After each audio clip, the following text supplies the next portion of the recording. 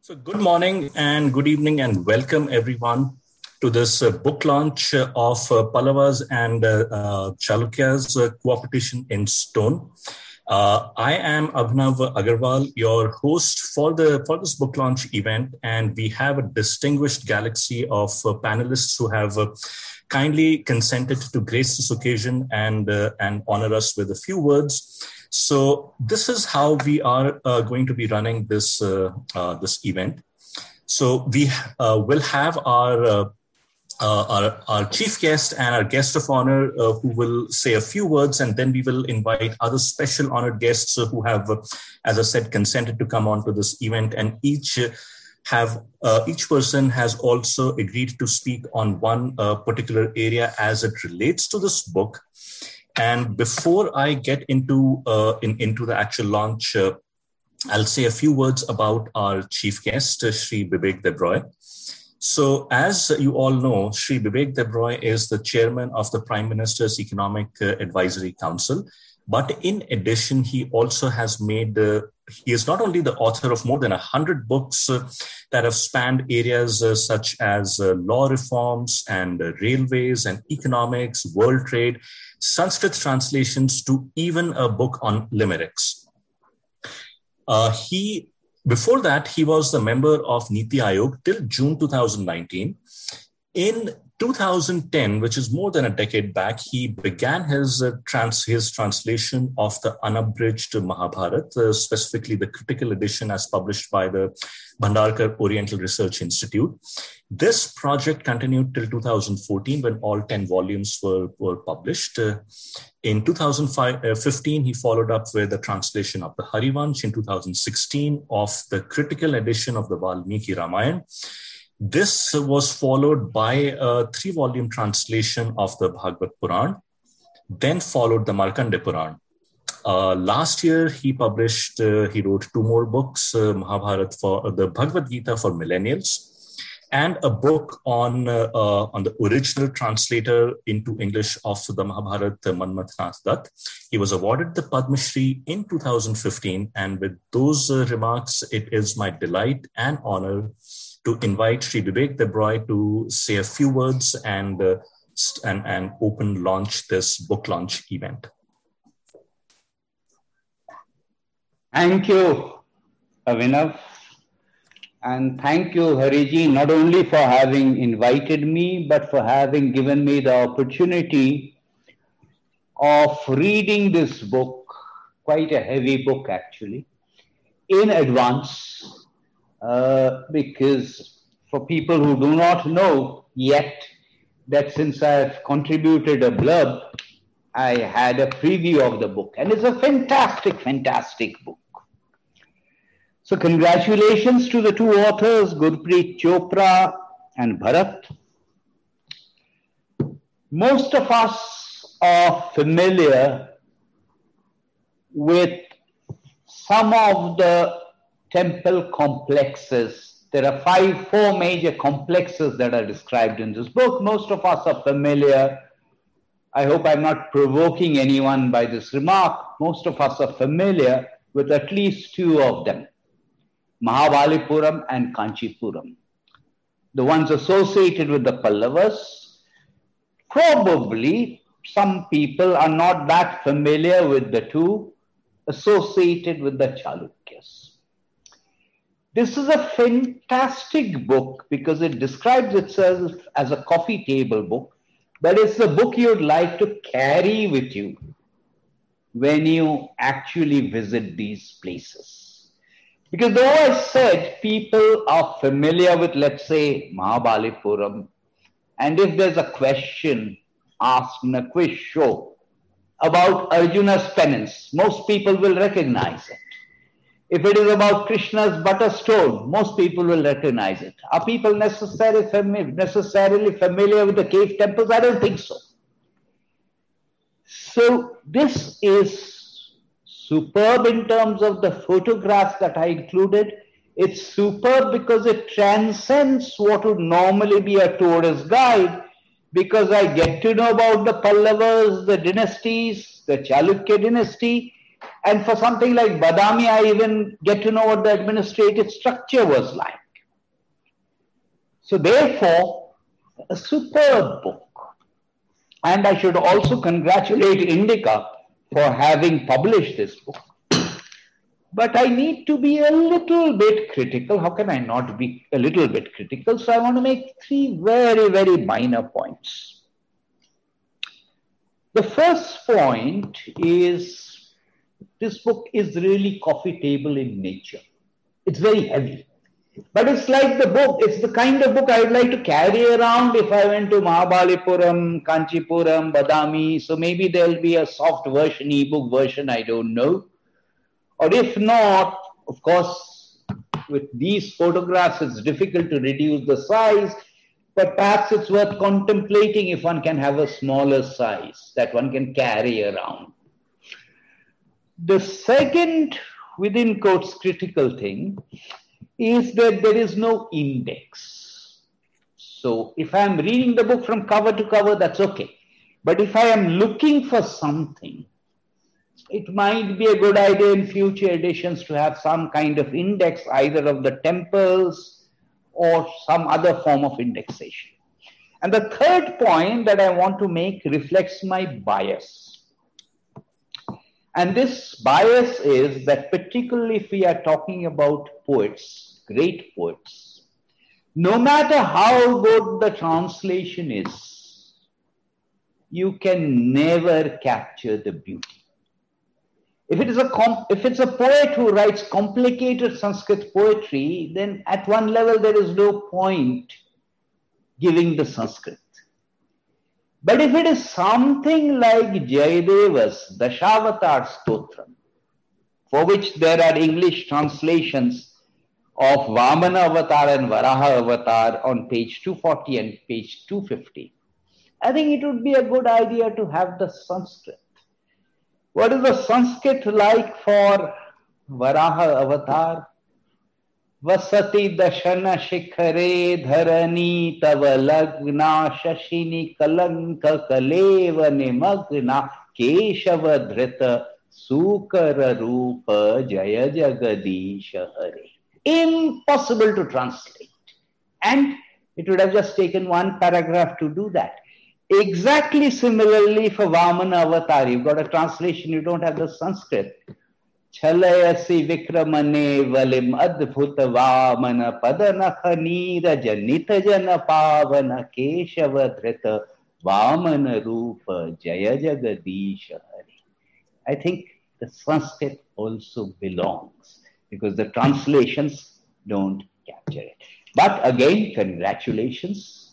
It's a wonderful, wonderful book with maps, including from Google Maps. So it's a very modern kind of book. It's not just maps that one associates with the old kind of tourist books. Congratulations on the book. I think everyone should read it. This version does not have the price, or it does have the price. Well, it's not that exorbitantly priced. Congratulations and thank you for inviting me again. Thank you, Sri Bibek Debroy. I don't think any of us can agree to let you go so fast and so quickly. And you have provided us with with at least 3 suggestions for that you believe would have improved the book. And the Sanskrit translations are one that you have been for several years now commenting on the need for people to read. For even those who read your English translations, you make it a point to mention that the Sanskrit, that a translation cannot capture the essence and the beauty of the Sanskrit. So I think that point is very well taken. Now, in terms of, I have 2 questions, and I'm hoping you can shed some light or your opinions on. The first one is that if Bharat and Gurpreet were to do a follow-up book, what would you suggest to them? Because with a book like this, I cannot imagine them stopping at just one book. I think it would be a tragedy if they were to stop at one book. So for a second book, what would you like to see? Yeah. I'm not running away. I'm not making my remarks and disappearing. That's not what I'm going to do. But if I look at this book, you see, this book is heavy on pictures, deliberately so. Whatever be the topic for the next book, I think there should be more of text. Now, what do I mean by that? All of these sculptures in the temples, they have associated stories. And they can be text, not very detailed text, but text explaining the essence of those stories. Maybe boxes, something like that. In that sense, this is slightly incomplete because it's heavy on the pictures. One sort of assumes it's not that it's not there at all, but I think one could do a little bit more on that. Secondly, I think there should be a very good introduction because there is quite a lot of material on temple construction per se. What do temples, the way one goes up vertically, what the different layers signify, etc., etc. So if they do a second book on temples, I would suggest a good introduction on temple architecture in general and do a little bit more on the stories. Excellent.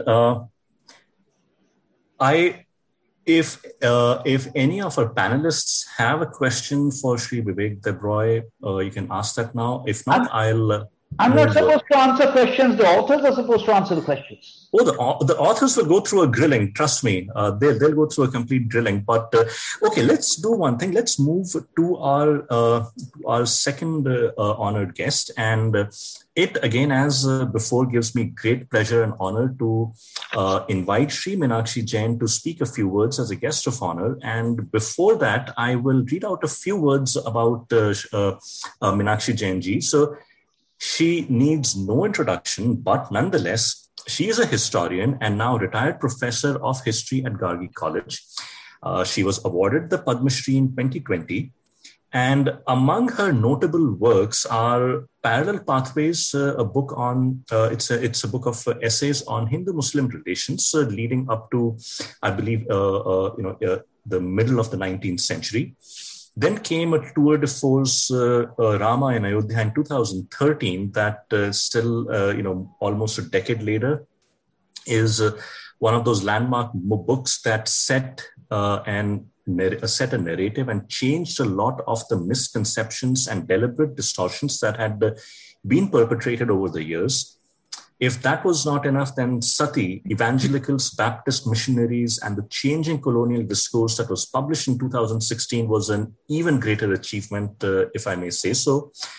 This was followed by the Battle for Rama, Case of the Temple at Ayodhya, which came out in 2017. And her last book was Flight of Deities and Rebirth of Temples, Episodes from Indian History.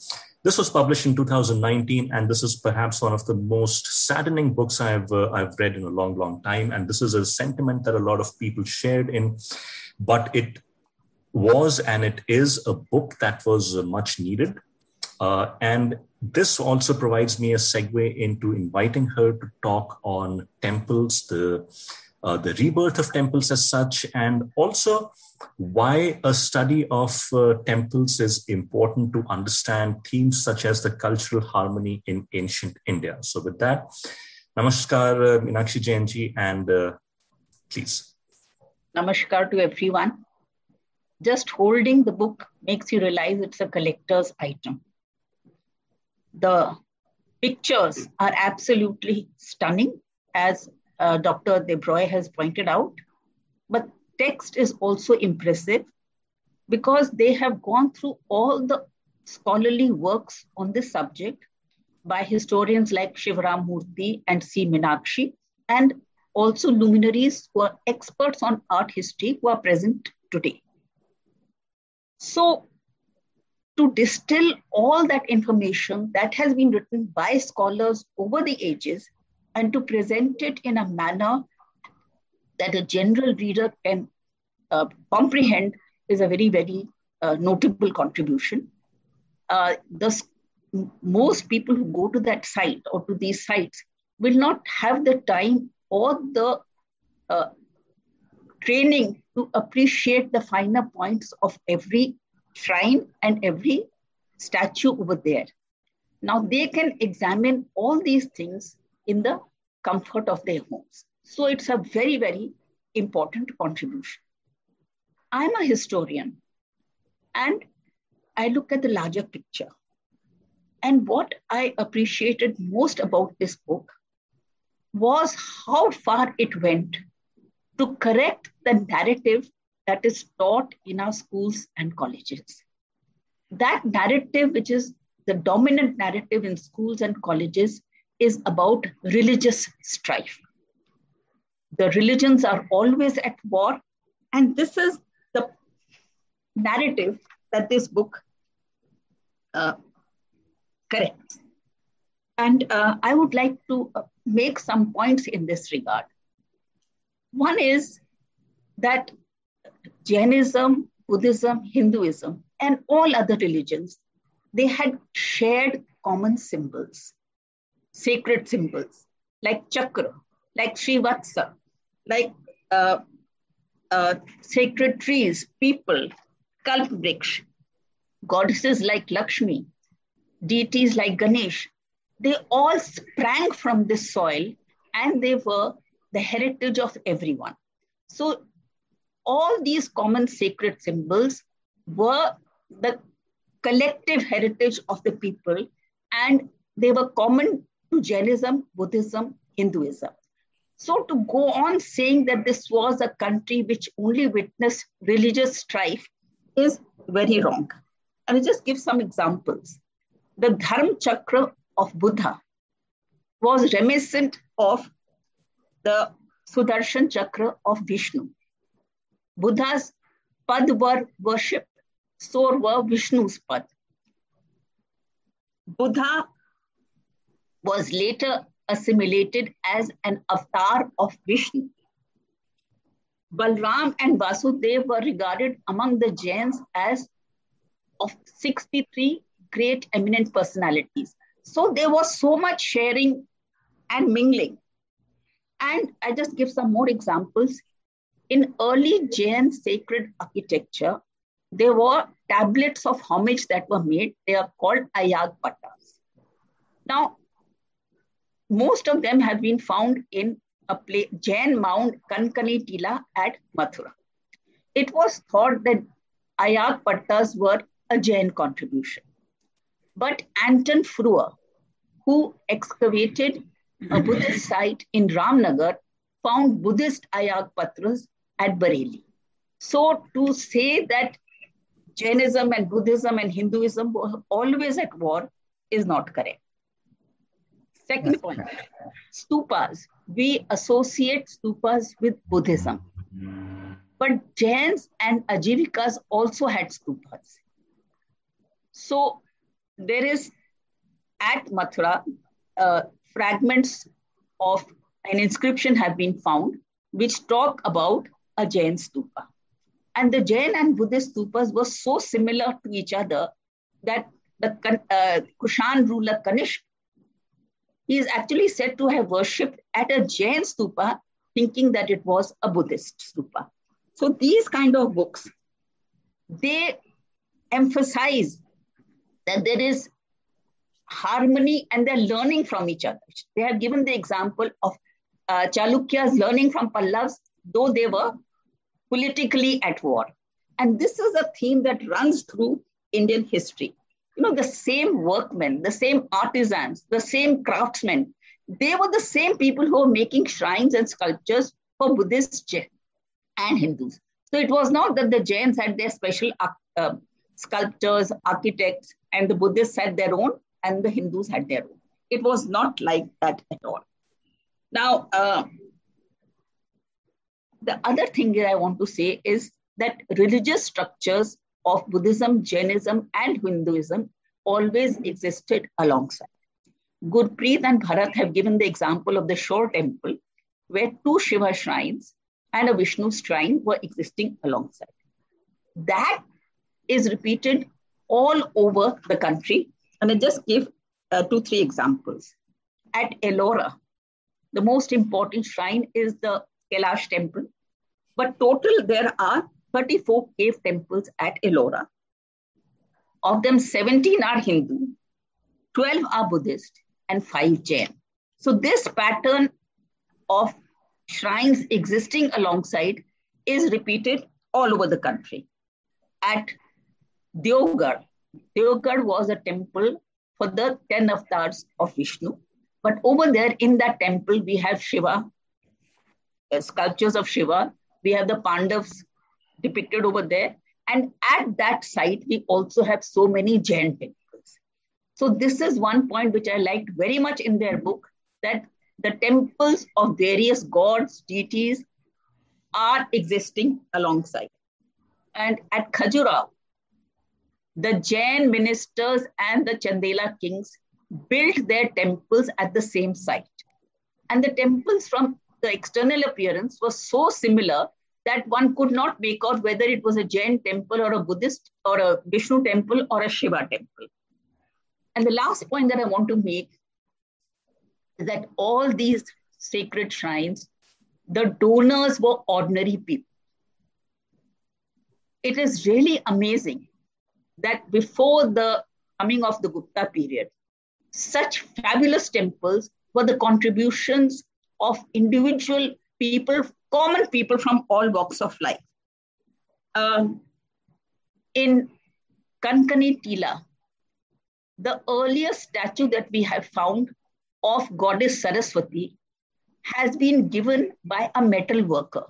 How do we know that? Because there's an inscription at the base of the statue in which he says that I'm so and so, this is my profession, and I'm giving this thing. So again, this flies against the dominant narrative that religion was a means of exploitation of the common people by the people at the top. The actual evidence on the ground does not support this at all. At the Buddhist sites in Andhra, the donors included monks, nuns, warriors, goldsmiths, and leather workers. At Sanchi, to give you one example, we have found 631 inscriptions. Only 3 have some connection with royalty. The donors are weavers, merchants, stonemasons, and ivory workers who had come from Vidisha. They carve a gateway and they gift that to Sanchi. And on that gateway, they've given an inscription that we are from Sanchi, we are ivory workers, we have carved this and we are donating it to the shrine. And the same thing at Nasik, only of the 23 caves, only 2 are some way associated with royalty. Last point that I want to make is that at Mathura, none of the statues that have been found so far have been associated with royalty. They're all the gifts and the donations of ordinary people. The Katra image of the Buddha is one of the most beautiful images of Mathura art. It is given by a lady whose name is given over there. And she says, I'm giving it for the benefit of humanity. The Bala Bodhisattva is a gift. It's a huge statue. It is the gift of a bhikshu along with his parents, his teachers and students. So what I want to say in conclusion is that when we read books like this, they are a very important contribution because they provide concrete evidence which goes against the narrative in academics, which is a narrative of religion as a tool of exploitation and religion as a cause of social strife. What we find on the ground is that ordinary people are the contributors, they are the donors, shrines exist alongside, and it is a picture which we can be aware of only when we read works like those by Gurpreet and Bharat. So I want to congratulate them And I want to say, I'm delighted to hold my copy in my hand and I flip through some pages every day and really wish that I could have produced such a wonderful work. Congratulations. Thank you. Thank you, Meenakshi ji, for those kind words. And I think for any author who has written a book on this topic to receive that kind of feedback, encouragement, and praise from you is something that they will cherish for a long, long time. I will now request Srimati Shashikala Anant ji to come up and say a few words. Before that, like always, I wanted to read out a few words about her. And Shashikala Anantji holds a degree in architecture from the School of Architecture, Madras University. And she has been researching the classical Indian science of architecture, which is Vastu, for over 40 years. She was a student of Sri Ganpati Sthapati, a leading authority on the Vastu Shastras, and she was a part of a team that made 3 decades ago, in 1991, the award-winning film Shilpi Speaks, that explained the traditions of the sculptor. She has written several books on Vastu, some of which are The Indian Tradition of Design, based on Vastu Shastras, A Penguin Guide to Vastu, and Vastu, A Path to Harmonious Living. She has also written an English translation of Pratimamana Lakshanam, a book on iconometry by Sri Ganpati Sthapati. So she now lives in Kotagiri, and she and her husband have set up a meditation center in a small village outside of Kotagiri. And they are continuing their work with teaching and training young people on the path of yoga and Vastu. So with that, it gives me great delight and honor in inviting Shashikala Anantji to say a few words on the Sthapatis, the guilds, and the development. Thank you. Namaskaram. It was a great pleasure getting the manuscript from Gurpreet and Bharat. It was a wonderful read. I really thoroughly enjoyed it. And as the other speakers have said, it's an extraordinary effort from first-time writers. But then I also think when you write for the first time, you put in your heart and soul. And so you're more inspired. You get very jaded after the second or the third book. So I think that enthusiasm is there for everybody to read and experience with them. And for those of us who come from Tamil Nadu, I think the idea of the Pallavas, the Cholas, and the Pandyas is the trilogy written by Kalki. It's an unforgettable series, which is what we were all brought up on. So the Pallavas is Shivagami in Sabadam, where the whole experience of Mamallapuram and Kanchipuram has been depicted with the everyday life of the people. And also the whole skirmish with the Rashtrakudas and the Vatapi and so on.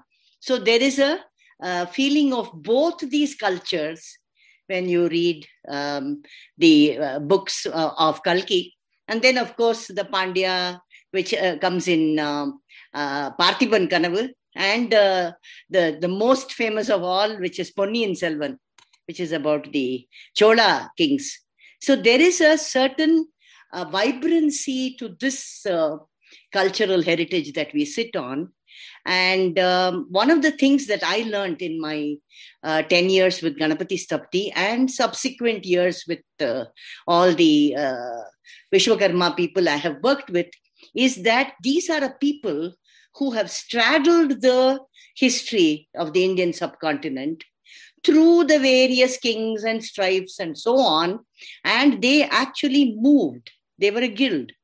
And there is a mention of the Shilpi Guild in Buddhist Brahmanas and so on. And Ganapati Sthapati has talked to me a lot about how they used to move bag and baggage.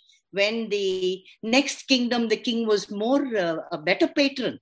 They moved there and they did their best for that community there. And I totally agree with Meenakshi ji's background about all the various types of buildings for all the dharmas.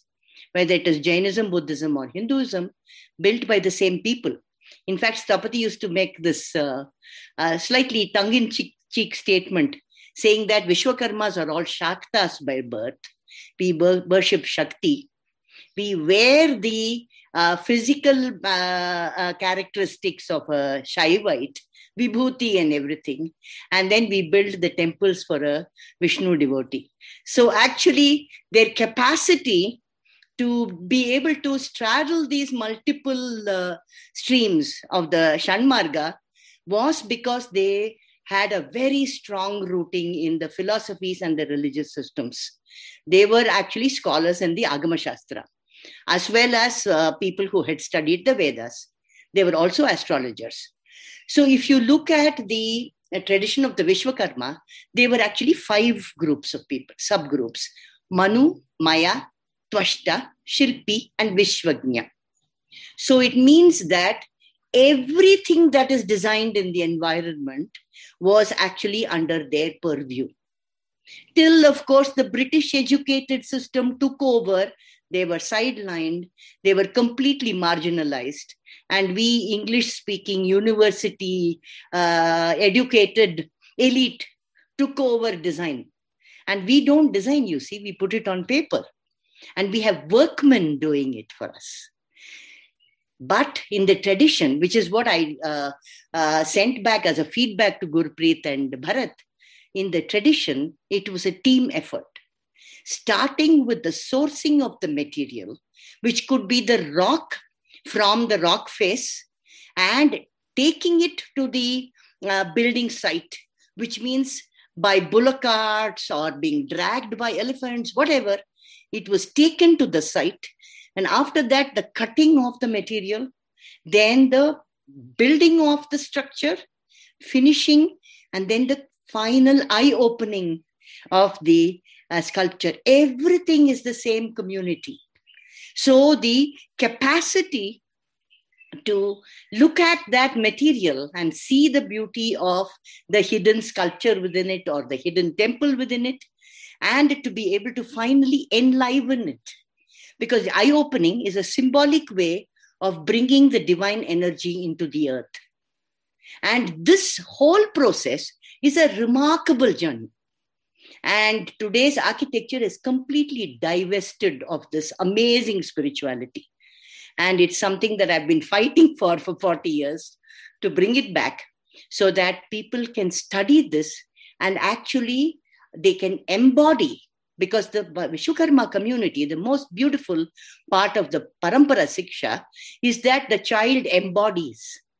It is not sitting here in the top of the head as a cerebral piece of information.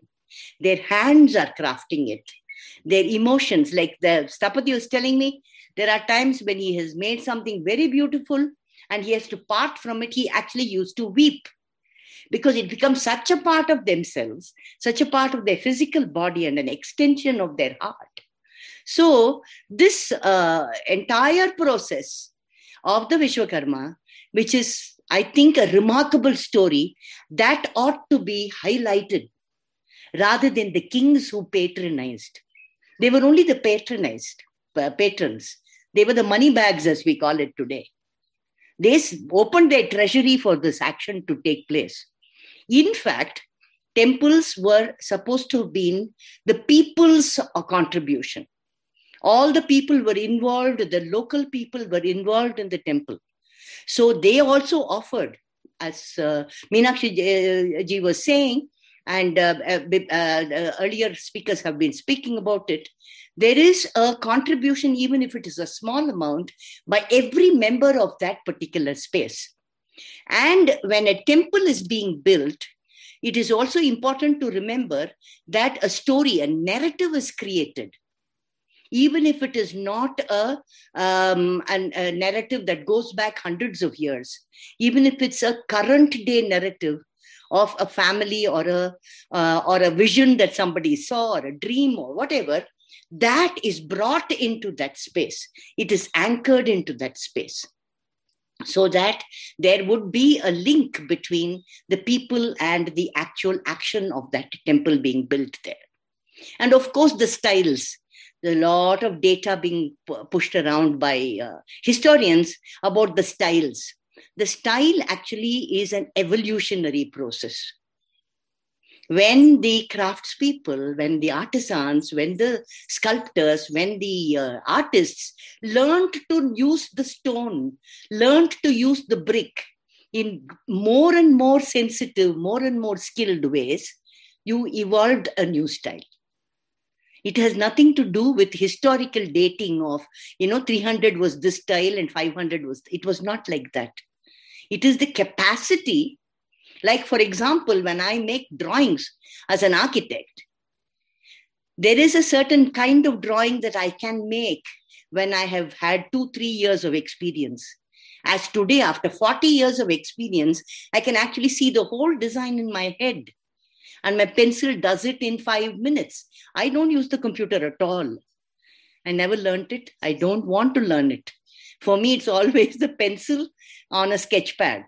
So for that ability to translate it, it requires maybe a half a day for me. What would have taken me maybe several weeks as a youngster. So this movement or evolution of your skill set, and here we are not talking about one person's skill set. We are talking about a team. Because, for example, a temple of the stature, of the size, of magnitude of Brihadishwara temple in Tanjavur to have been built required the involvement of over 3,000 people. So today, I think as a management study, it is a remarkable effort. How did they manage to feed 3,000 people? Where did they house them? So all this needs to be looked at. Apparently, there was a whole township of blacksmiths who were supplying the metal needed for the work. Every chisel has to be sent back to the forge after 1 hour. It loses its edge. So can you imagine 1,000 workers and their chisels, the sizes of the forges, which were actually resharpening these metals?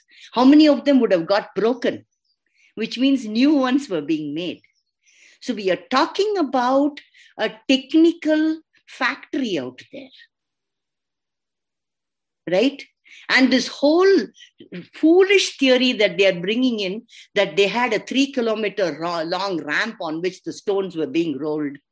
Those of you who know your basic engineering, if you're building a structure which is at an angle, which is what your temple Vimana is, and they are actually without any mortar, the stone is being placed one above the other on self-weight, and the middle is a hollow, right?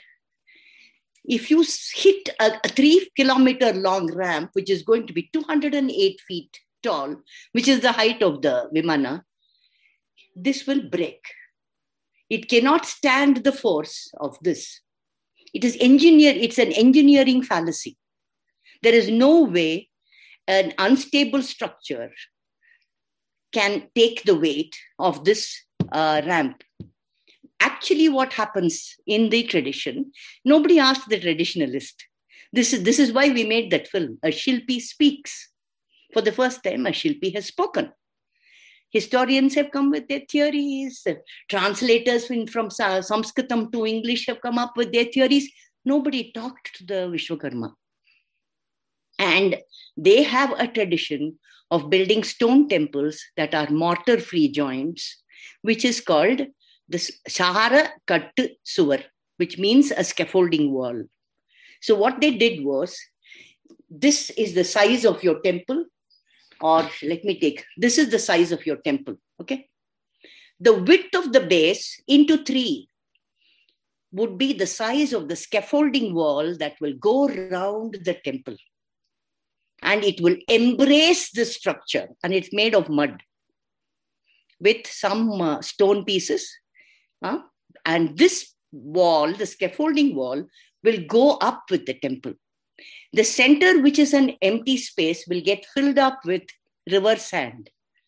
So at every level, they got a platform 3 times the size of the width of the base, on which the biggest stone pieces were kept. And there would be a spiral staircase around this, on which the smaller pieces were carried by the workmen. And the big ones will keep going up. The topmost, the famous Shikara of Brihadishwara temple, everybody says, such a big piece, how did they bring? You cannot roll such a big piece on a ramp, on a structure like this. It is not possible. What happened was it was placed on the structure, on this, and it would be moved. As this was built, it would be moved. And they will be moving it with a crowbar. I don't know whether you have seen how they move with a short crowbar. It's only about 4.5 feet long, and the stone will jump. I have seen them doing it. They knew exact fulcrum of the piece. They knew exactly how to cut a stone quarry, how to cut so that the stones will come out with the least effort. They don't have to bang at it. So they would create these small holes into which the wedges are driven, and then water is poured into it. The wedge expands. It's a wooden wedge, and slowly the stone will part. They had fantastic, simple technology. And how did they create the lovely surface of the stone? They used green leaves, paste. I saw them doing it. I saw them going through the building of a stone temple in near Vellore. They would use a green paste, and the moment you add a paste, a thick paste, it will settle into the crevices, and then it will leave the pieces that are slightly unfinished on top. Then you cut it again. You plane it again, and then finally you get this beautiful glossy surface. Very simple, extremely sensible technology. And if you look at the casting of the metal, as in the famous Nataraja that you can see in Koneri Rajapuram, it's 8.5 feet, including the pedestal. Largest Nataraja that was made at that time. And we are talking about 9th century AD. The size of the kiln that would have been needed for such a task to be done, even today, Stapati says, I can't do it today, because it requires a technology of such high order. And I don't know how many of you have seen that Koneri Rajapuram Nataraja. The golden hue of the face is remarkable, because of they actually did add gold. High levels of copper and enough gold to give that extraordinary luster to the face. This quality of the lost wax process requires a technology of a very high order. So for us today, not to recognize the technical expertise, the technological and scientific data needed to know when the melting of each of the metals took place, because the Panchaloha is a combination of zinc, tin, copper, gold, and silver, right? And brass was used instead of copper sometimes. But the brass is also a combination material, right? So to know when each of them will melt, you're talking about a technology of a very advanced level. So today we are completely forgetting about all this. The quality of that metal is something else. And in our film, we have shown how they do the casting and what is the quality of the metal that they are using. And they are still doing it in their backyard, in their house, with dogs and cattle and everything, because it's such a simple technology. And I think today we need to awaken this capacity of touching this amazing capability, skill within ourselves, and to work as teams. because this team efficiency is something I think India has completely lost. Today, all of us are pulling in various directions. There are no efficient teams because everybody wants to be on top. I also, my second profession is management training. And I tell you, it's a terrible situation. So this, I think all this is something that we need to study in greater detail.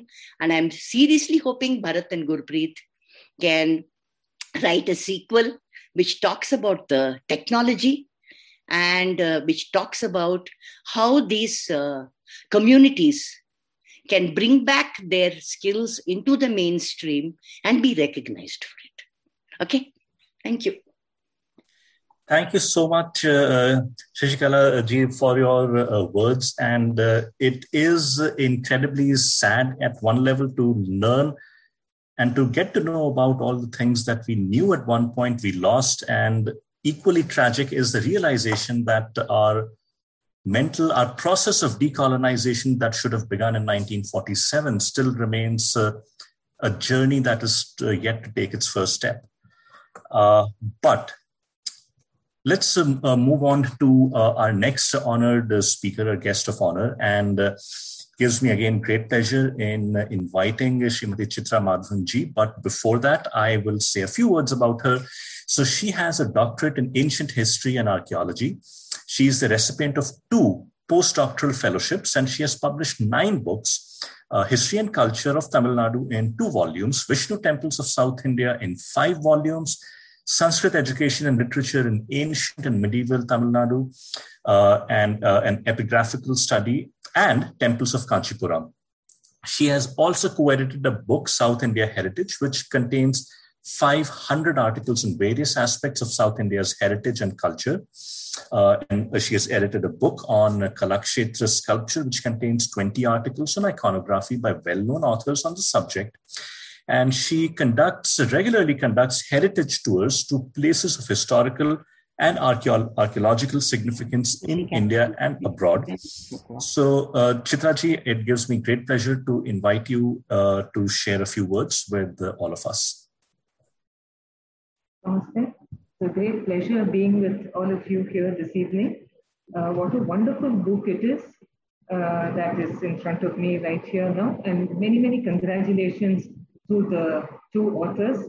They have worked very hard and produced an excellent book, lovely text, great photographs, and I'm sure many people are going to benefit reading this book and hopefully be inspired to go to these heritage sites. So if they have already been to the heritage sites and have not understood them properly, this book will do them a lot of help.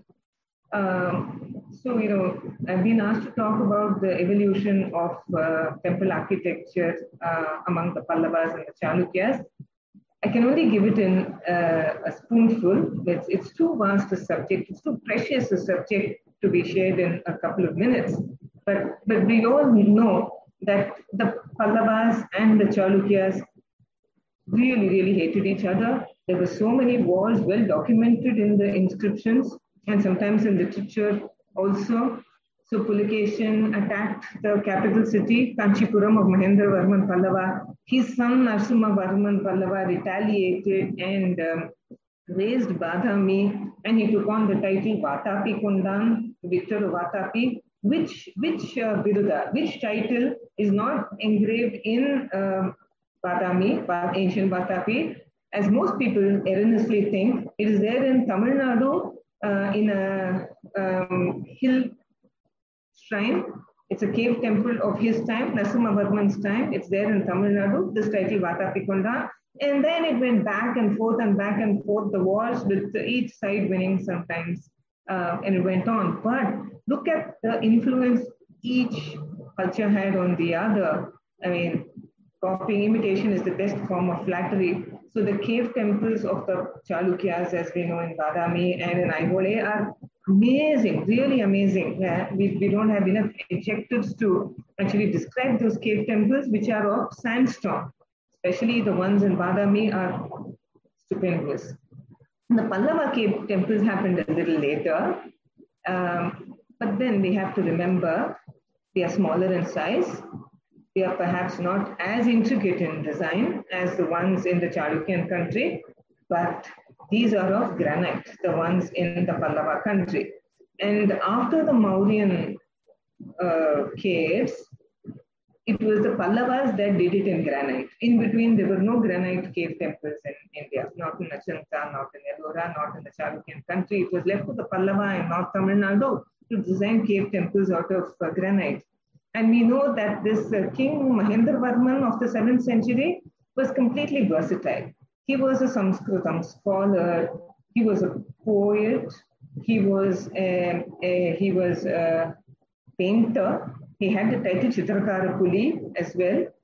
And he had another title, another biruda, Vichitra Chitta, which means unique-minded. And in this cave temple of his, probably his first, in a village, now a village called Mandakapattu, about maybe 3 hours from Chennai, he had engraved this verse in Sanskritam in the Grantha script, Etad Anishtikam Adrumam Aloham Ashudam Vichitra Chittena Nirmapitam Nirpena Brahmeshwara Vishnu Lakshita Yatanam. It was for Brahma, Ishvara and Shiva. But look at that beauty of it, Etad, this. Anishtikam, Ishta is brick without brick, Adruma without wood, Loha without metal, Ashuddha without mortar. I've done this without, meaning it's of stone. And that was the poet that he was. So while the cave temples of the Pallavas came after the cave temples of the Chalukyas, in one of the many wars that were fought between the Pallavas and the Chalukyas, Chalukya Vikramaditya visits Kanchipuram in the 8th century, and he chases this king Nandivarman II Pallava Malla out of Kanchipuram. And as he's going through the city, he sees this wonderful temple called the Kailasanatha temple, which at that point of time was called Rajasimheshwara, since it was constructed in the time of Rajasimha Pallava, a little before Vikramaditya invaded Kanchipuram. He didn't touch anything in Kanchipuram. He fell in love with this temple, and he wanted something exactly like it to be constructed in Pattadakkal, his famous city in the Chalukyan country.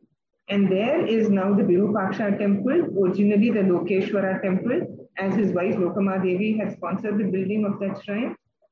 And there are so many common features between the Kailasanatha and the Virupaksha temple in Pattadakkal.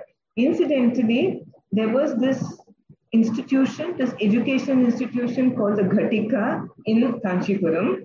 And according to this very great scholar of Pallava history, Dr. C. Meenakshi, the very first lady to get her doctorate from the Madras University, she mentions that after the Kailasanatha temple was built, in all likelihood, this Ghatika, this great educational Vedic center of learning, functioned in the premises of the Kailasanatha temple.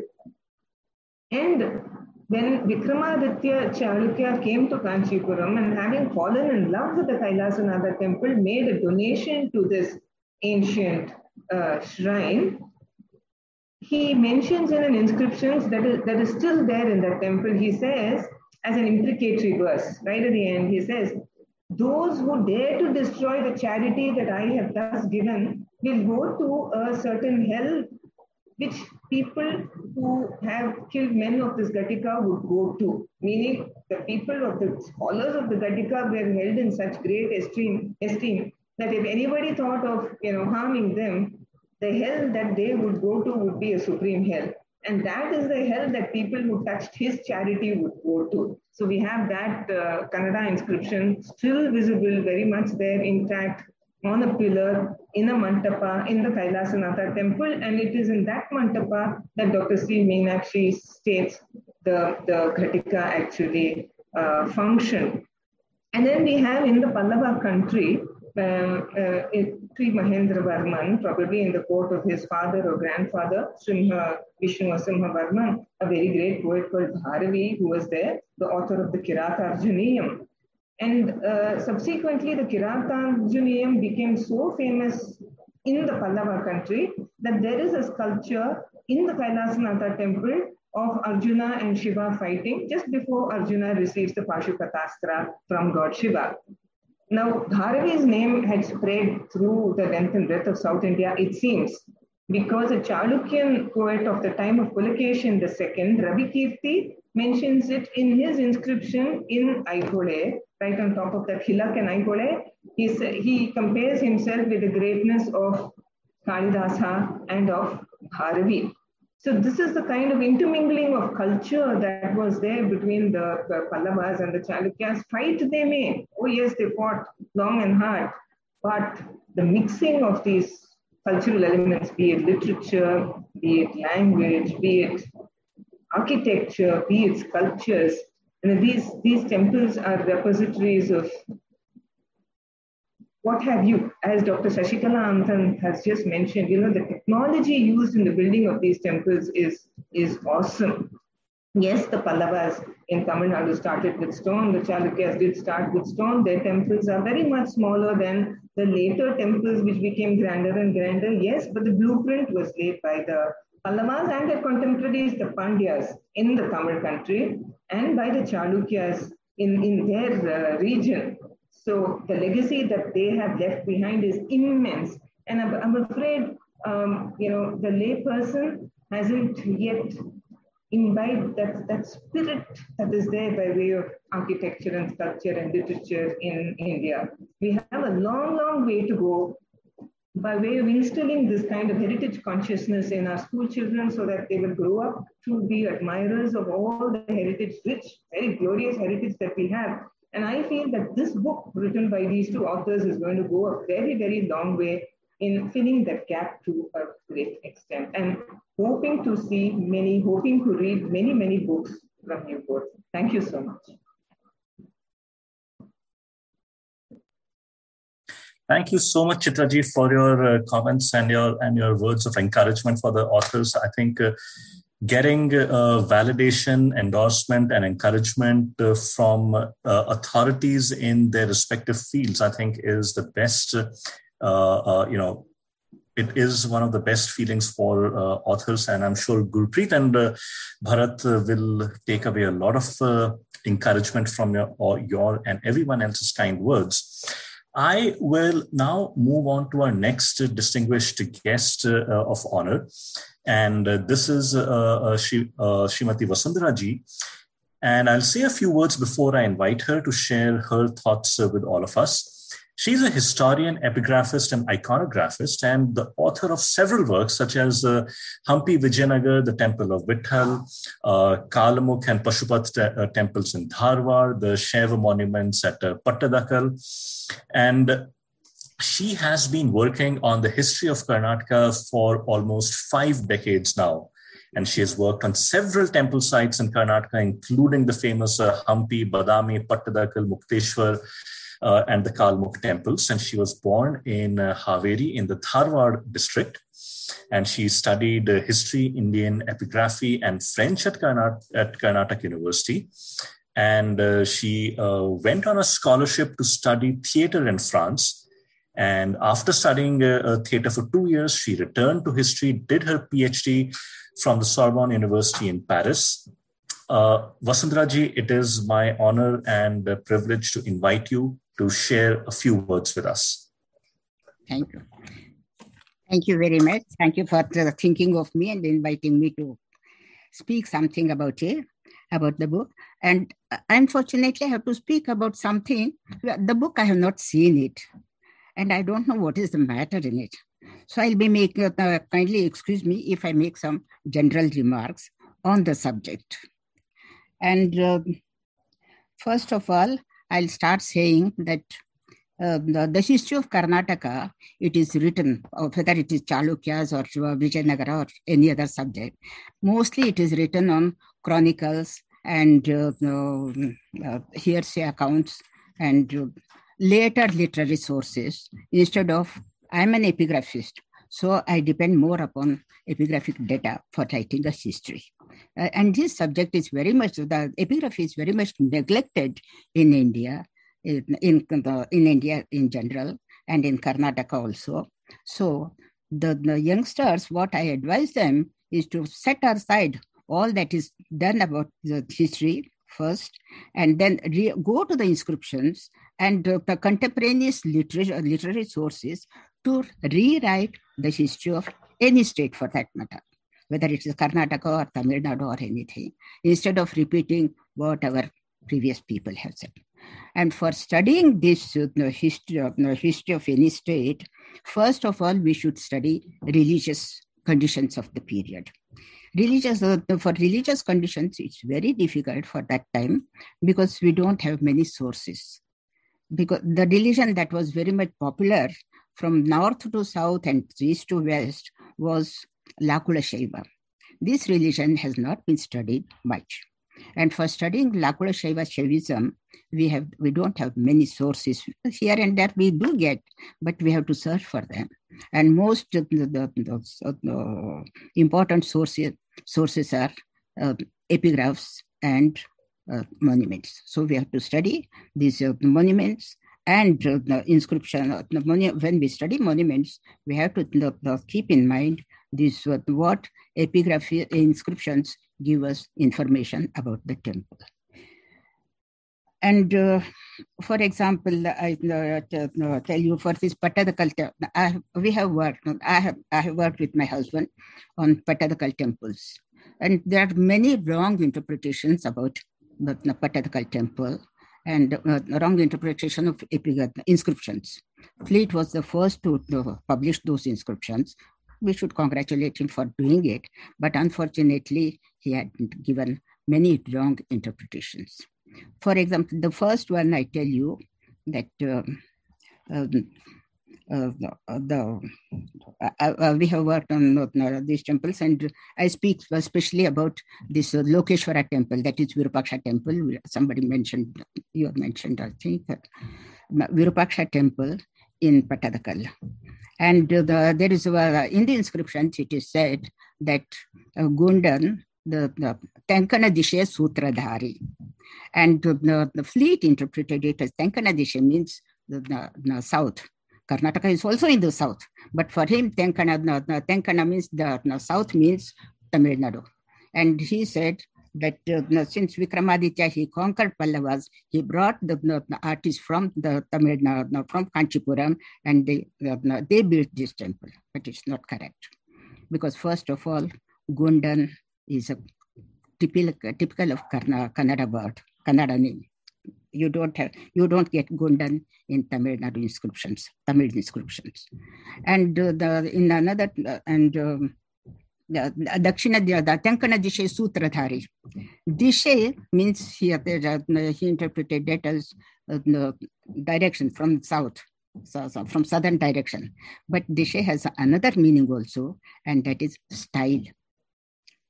The Sutradhari means important architect in the South Indian style. And many people think that Lokeshwara temple is a copy of Kailasnatha temple. No, it is not true. Because when Kailasnatha temple was built by Rajsingha there, his contemporary Vijayaditya, who was ruling over Karnataka from Badami, and he built a temple to Vijayeshwara, and both are in South Indian temples, South Indian styles. So they are the first two temples in South in Karnataka and Tamil Nadu. They are in South Indian style, we can say.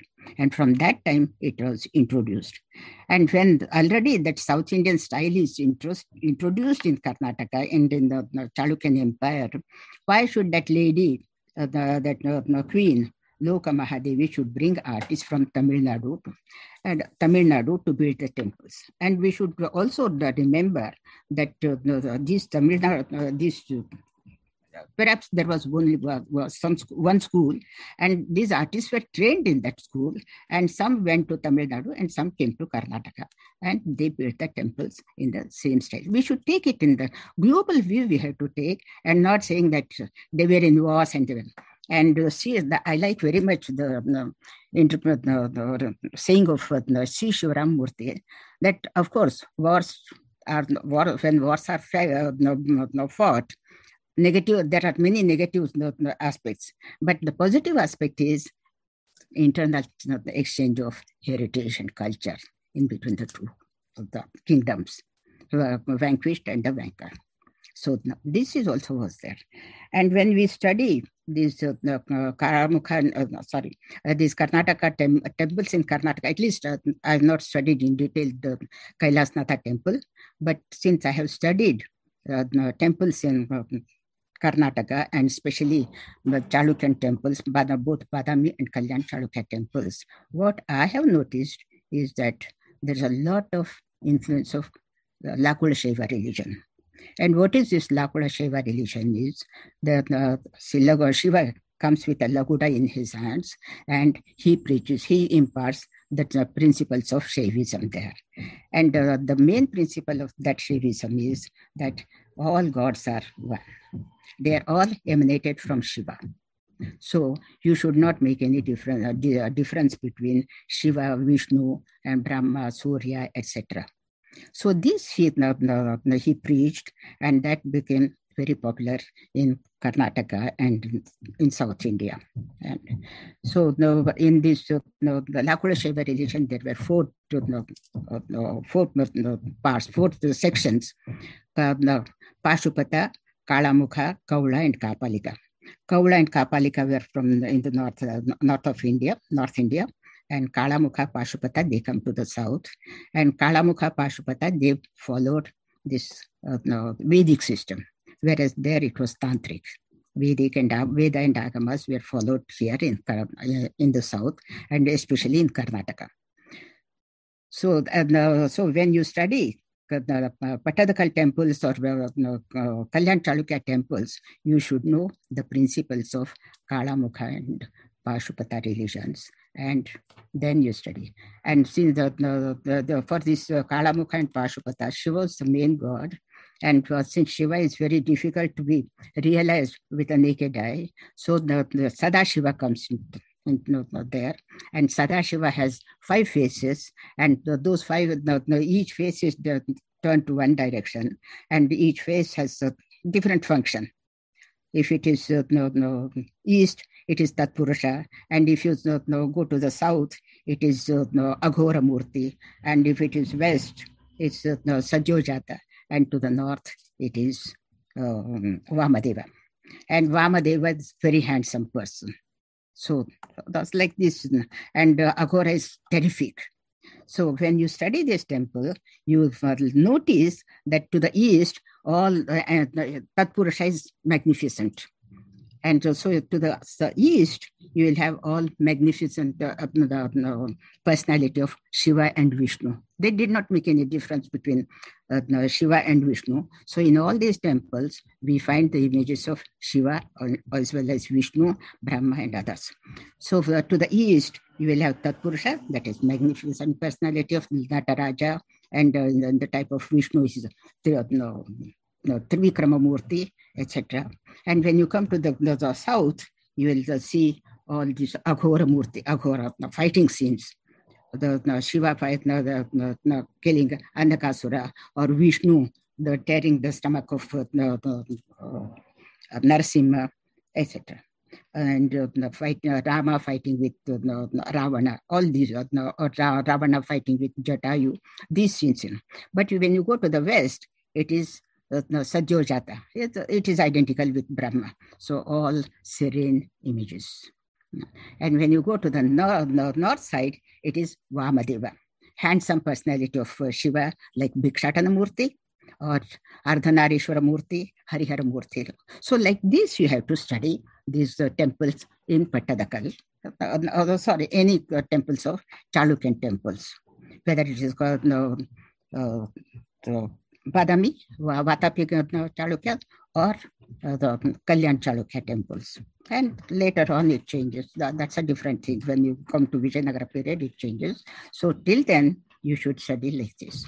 And when you enter these temples, there you have to be very, very alert, because to study these temples, it's not enough if you have a knowledge of only the Puranas and Purana, Maharana, Itihasa, that is Ramayana and Mahabharata. you should also know the literature. And especially for these Chalukyan temples and Badami, Patadakal, you should know also Bharata's Natya Shastra.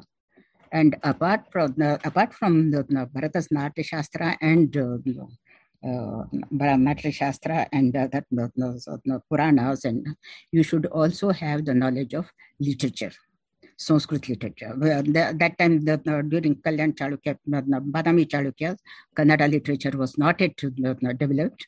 So the people in Badami and in Chalukyan Empire, they were very much familiar with Kalidasa and Bharavi's works. So when you go to this, especially I'll give you some examples of what is this Lokeshwara temple in Patadakal. In Patadakal and also in Badami cave. In Badami cave, in the third cave, you have a bracket figure. Parvati is completely drunk and Shiva is holding her tenderly. You can't find any reference in any of the Puranas for this one. You have to see Kalidasa's Kumarasambhava. In the 8th Sarga, Shiva, Kalidasa writes that Vanadevi, Savita Devi, the goddess of forest, she gives the nectar of Kalpavriksha to Shiva. And he takes tenderly Parvati on his laps and he makes her drink that liquor, and she becomes completely drunk. And as a result, she was about to fall down, and Shiva holds her tenderly and puts her on the crystal bed. So for if you read that one, and you will feel that the beauty of that one and how that poet had, the sculptor had was able to interpret this idea on a stone. You will enjoy both the sculpture and also the text, Kalidasa. And there is another one in Patadakal, in Virupaksha temple. At the entrance, you have always these goddesses, river goddesses, Ganga and Yamuna. And in almost all the temples all over India, the Ganga and Yamuna, they are standing in a human form because they were river goddesses. They take a human form, and somebody holds umbrella or chauri, etc. Chauri bearers are there. But in the Lokeshwara temple, that's Virupaksha temple, on the door jambs, you have the Ganga and Yamuna, and the chauris are represented, but nobody holds it. There was one lady who worked on the river goddesses in the temples, and she said, only in this temple, nobody holds that chauris. I don't know who is. And for this, again, you have to read Kalidasa's Kumarasambhava. In that, when Shiva was getting married, that procession, all the gods and goddesses, the procession goes to the Himalaya. And while going, this goddess, the Yamuna and Ganga, they take the human form and they also go. And the Sir Chamare, poet says they came out, Sir Chamare. They were with Chamara, but he doesn't say who holds it. He doesn't precisely say who is holding it. And that Sir Chamare, that artist had represented it on the door jambs of that temple, nobody holding that. So like this, you have to know if you know the text, you will enjoy more the beauty and the intricacies of thoughts in those sculptures. And I'll give you another one. I said Bharatan Natya Shastra. And for Natya Shastra, rasas are important. And this rasa, sculptors have been able to reproduce it in stone. Rasa, the runs like this, but in stone they have they have held it frozen. And for example, I'll give you one example. On one of the pillars, there's a scene of Mahabharata. You must be knowing that, you have seen it, Mahabharata. And in the central of there are 3 panels. on the top, the Dharmaraja and the Duryodhana, they are playing dice. And one of them loses and the other one laughs. And that fellow, how he laughs, there are 4 ways of laughing.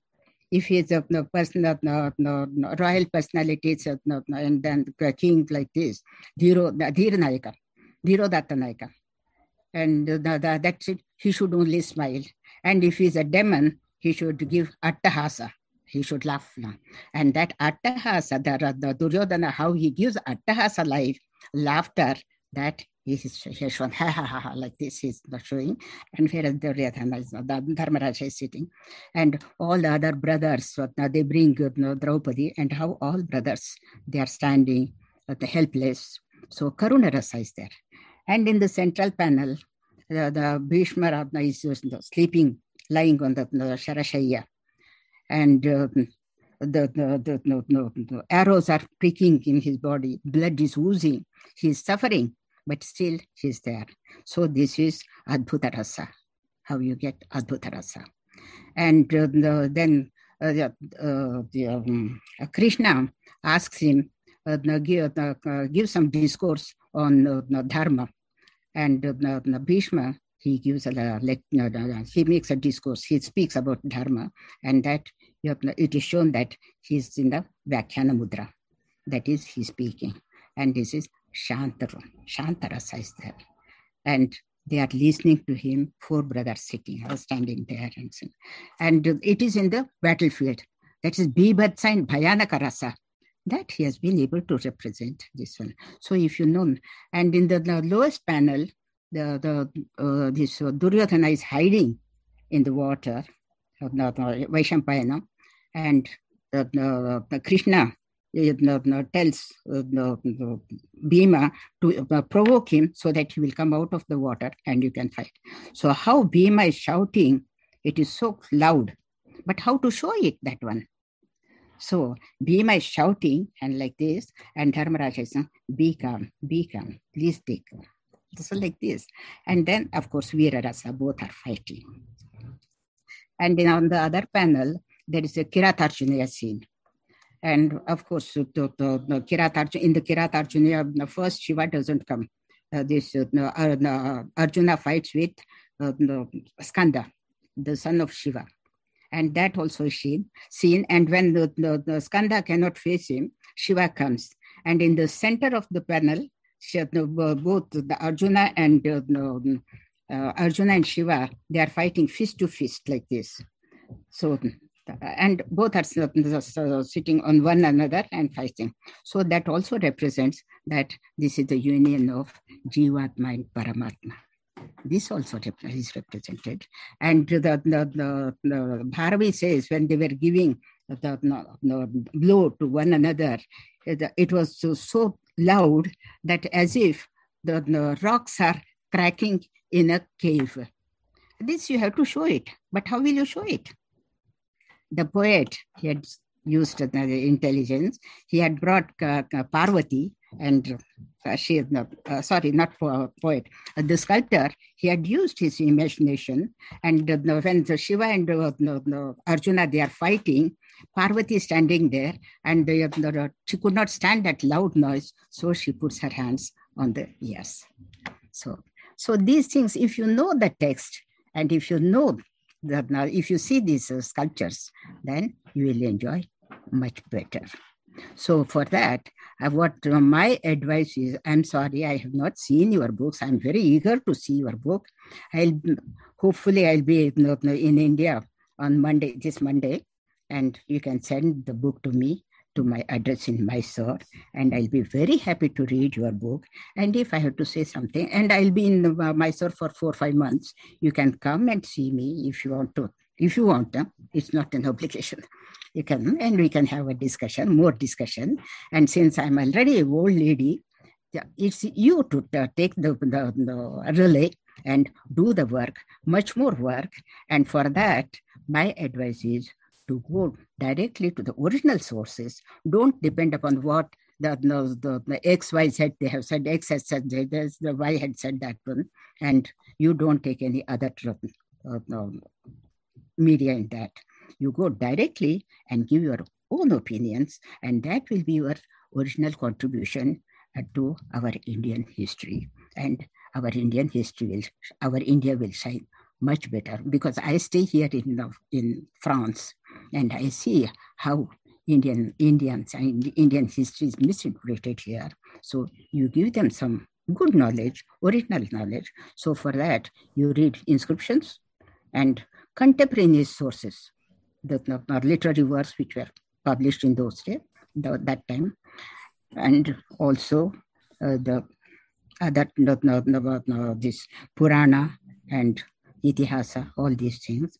And in Ramayana, there is not only Valmiki Ramayana, there are so many versions of Ramayana. So you should see all those Ramayanas, all those Mahabharatas, and some local the legends were current, and what was that you should see. And then, but don't take the fiction for facts. See that you judge what is fiction and what is fact, and you write history. This is my advice to youngsters. Thank you for inviting me. And sorry, I cannot say anything about your book. I'm eager to see this book. Please excuse me if I have not said anything about it. And I'm very happy that the youngsters are going to Badami, Pattadakal, and they are working, because when I started working, there were no books.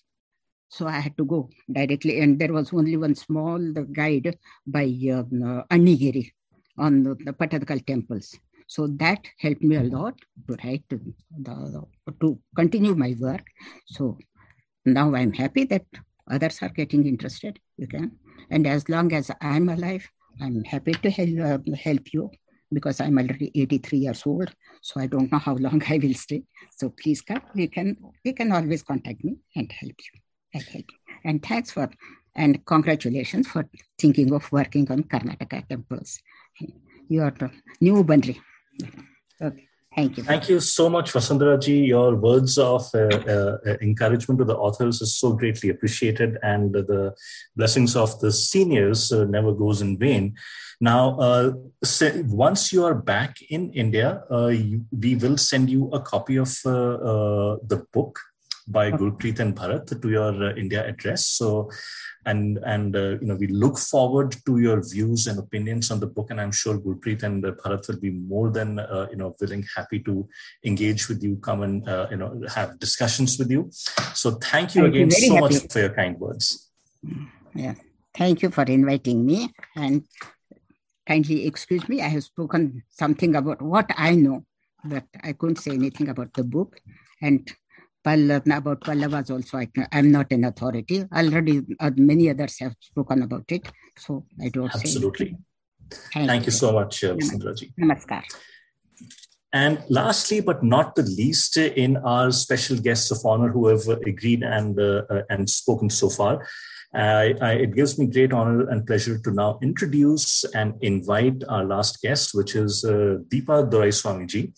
So Dr. Deepa, she holds degrees in engineering management, which is the usual run-of-the-mill which a lot of Indians go towards. But after spending more than 15 years in brand strategy and innovation with the global companies,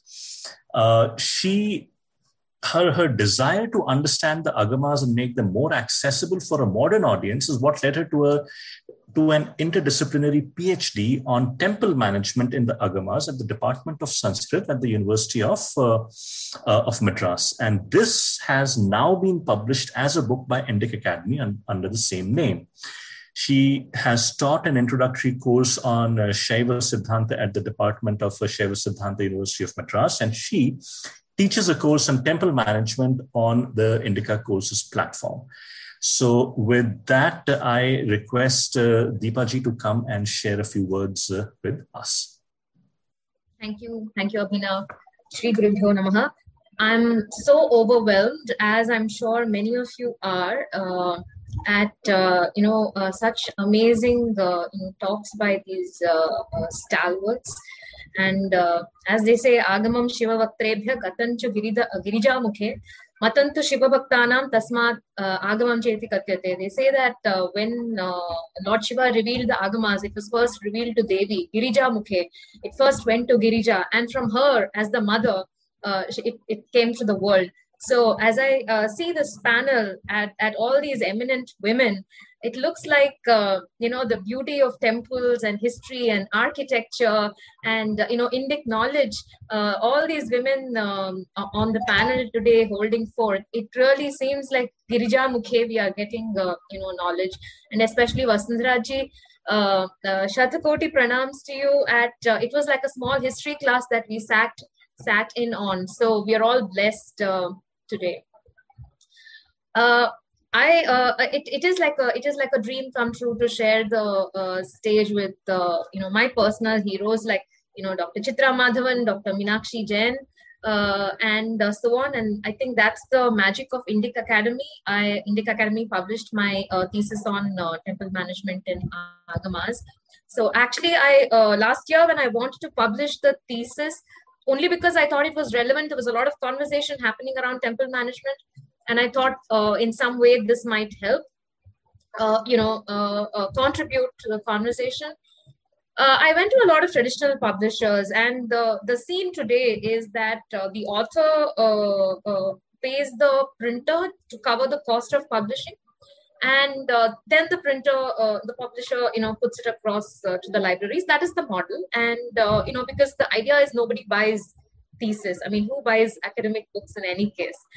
But my sense was I'm already an outsider to academics and, this whole Indic culture. I only got in because I wanted to study it, and I came from a different tradition altogether.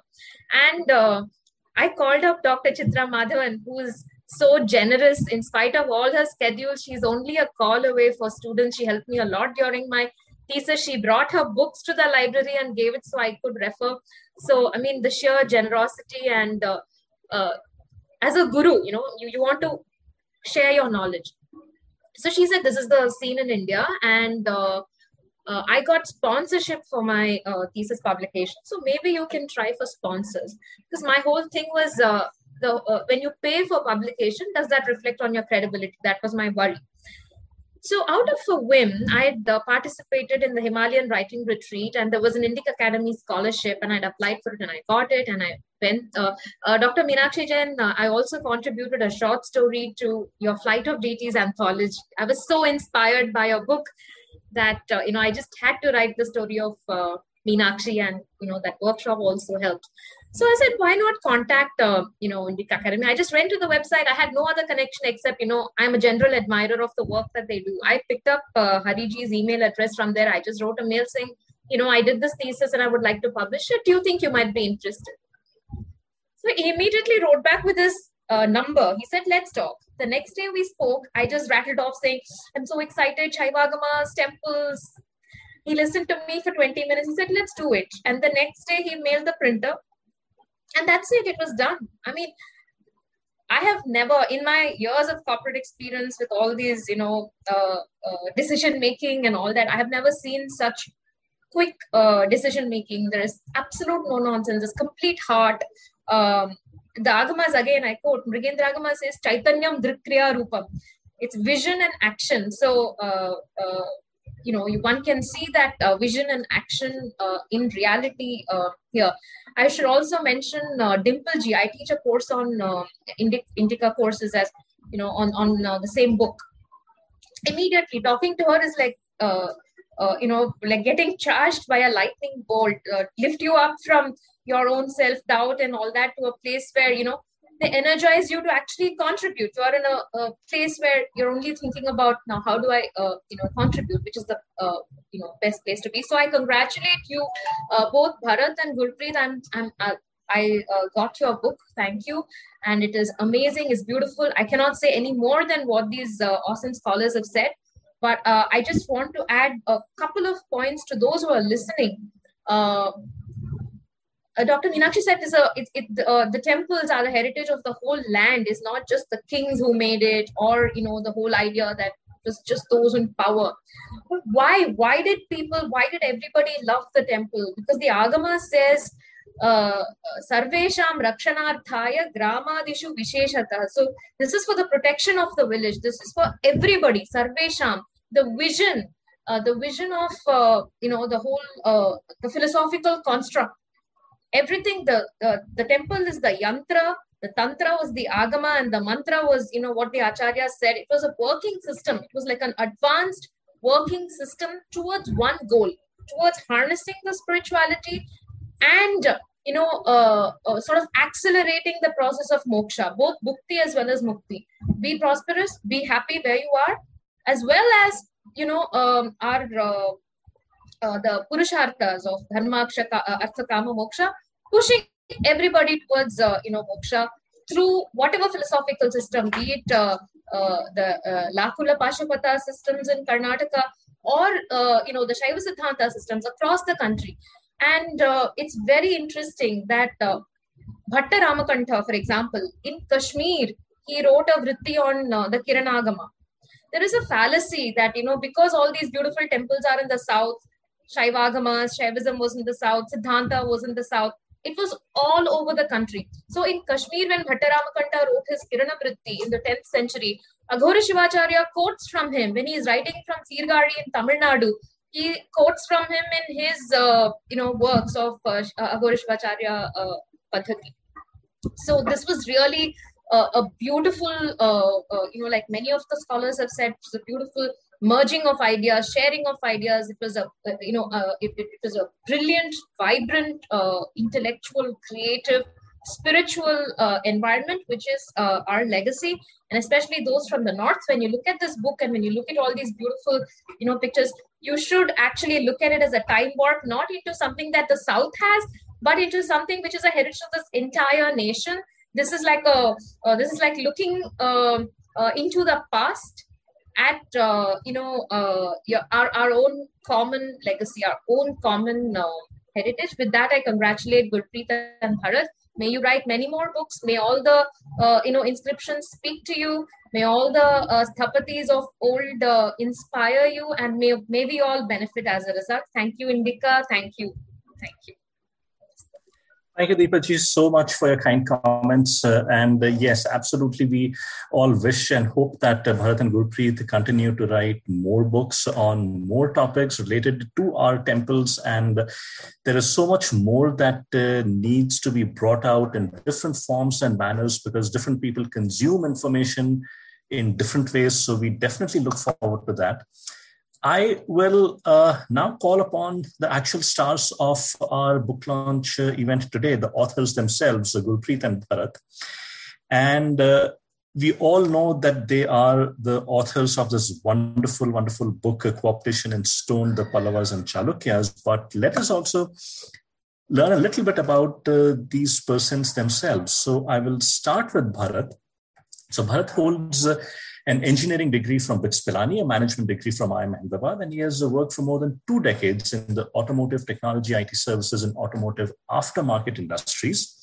And obviously, as you can guess, he has a great interest in travel, history, photography, literature, and also politics. One thing that some of you may or may not know is he's also a big fan of Yes Minister, and perhaps there's a whole entire new conversation that we can have with him on that topic. But for now, before I invite him, so he lives in Chennai with his wife, and he is on Twitter as Brakoo, Brakoo.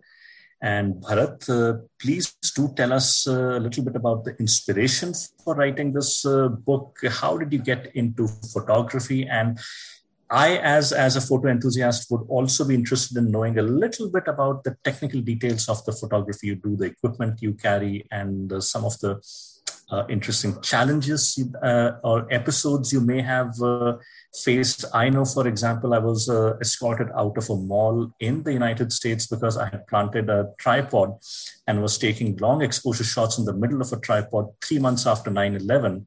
So there's a whole story there itself. I'm sure you would have similar stories to share. So please, Bharat. Thank you, Abhinav. I'm not such a naughty guy. So, it's been it's a very surreal feeling today to have such distinguished scholars launch our very humble attempt at visually capturing some of the temples of these two illustrious kingdoms. For two amateurs to have Bibekji as the chief guest, Meenakshi ji has been very kind. She's written the foreword. She's the guest of honor.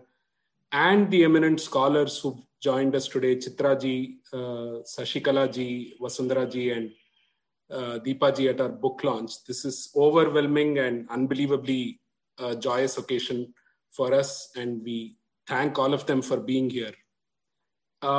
Yesterday, I went and met Dr. Nagaswamy and gave him a copy of the book. He had also written a blurb for it. So we wanted him in the event, but unfortunately, he's not keeping too well. So I said I'll go and give the book to him. And so he went through the book, and as he kept turning the pages and reminiscing and looking at the images, and he kept mentioning one tidbit after another. And finally, he said, please sign the book.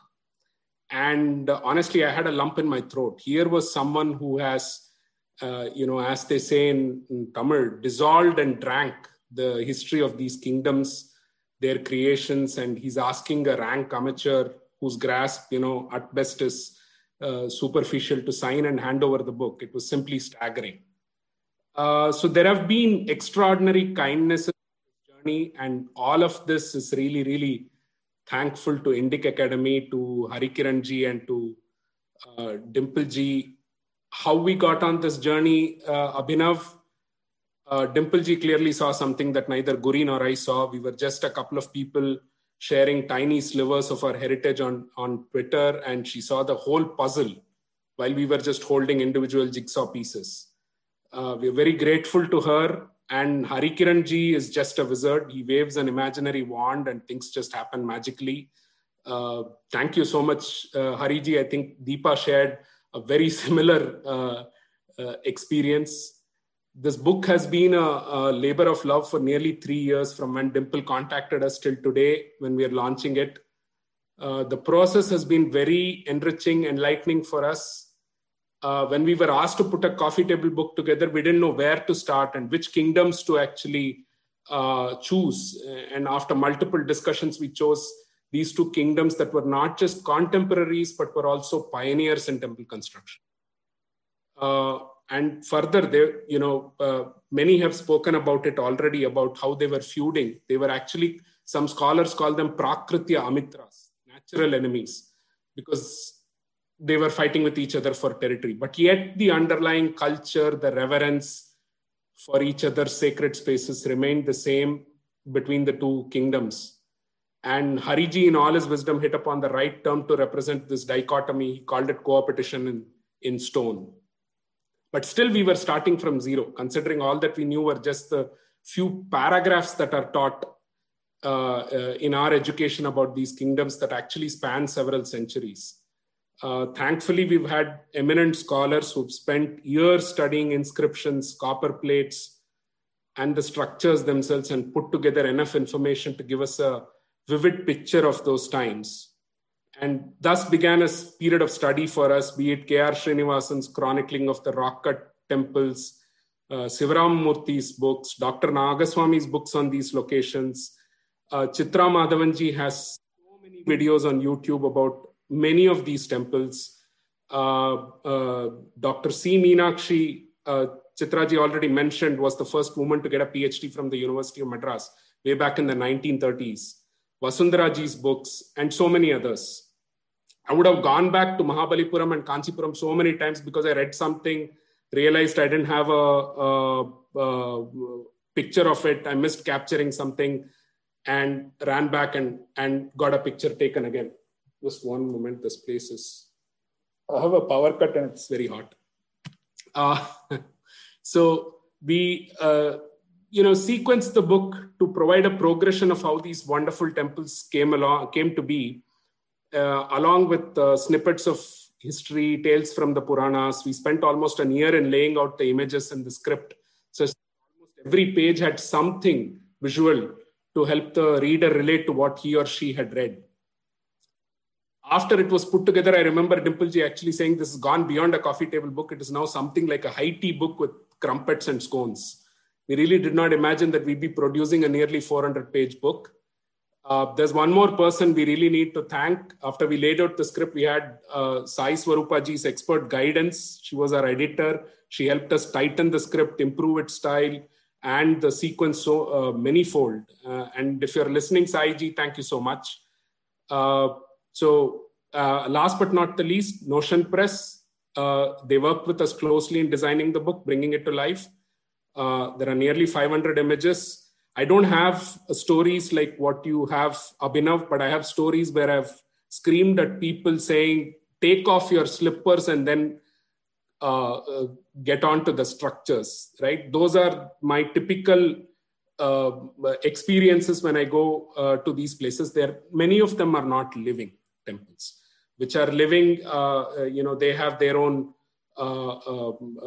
procedures and processes to be followed. So there people are fine, but when you go here, it still pains you to see somebody jumping up and on with slippers onto these structures and all. So that's what frustrates you the most. But anyway, nevertheless, there are 500 images. We hope that it will provide you an immersive experience. I think this is neither the first nor the last book that will be written about Pallavas and Chalukyas. But we've attempted a unique visual journey that's guaranteed to transport you there, and we believe the book will be a good addition to your libraries. It's available on Amazon. Please to order. And thank you very much to all the distinguished guests and the participants who came and graced us with your presence. Thank you so much. Thank you, Bharat. Thank you for that.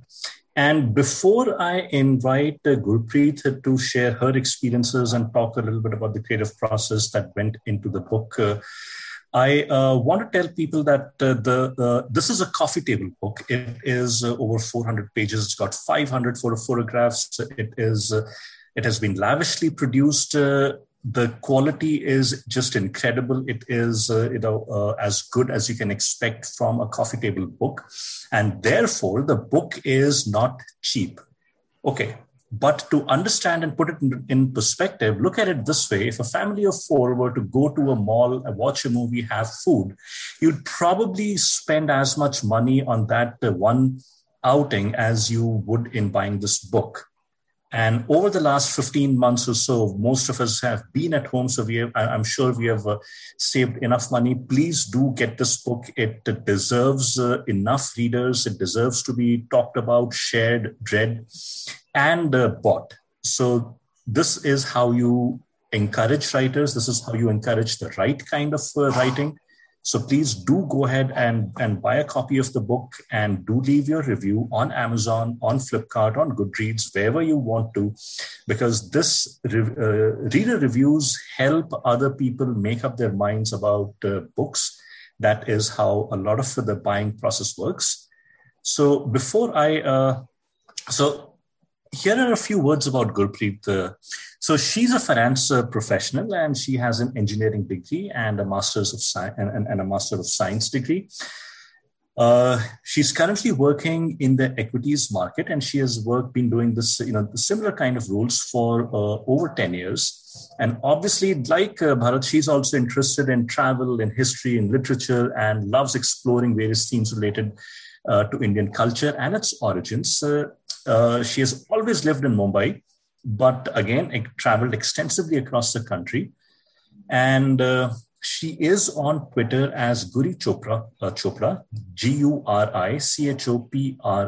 And Gurpreet, please do tell us about the creative inspiration for this book, the collaboration with Bharat, and any interesting anecdotes that stand out. Thank you, Abhijit. The last 2 hours have been just an amazing experience. It feels. I think we are experiencing some. We can't see you. Bandwidth issues at Gurpreet's end. Let's just give her a few more seconds, and hopefully it will improve. Abhinavji, I'm back. Gurpreet, your voice is breaking up and your video has cut out some. I suspect your internet speed is not great right now. Yes.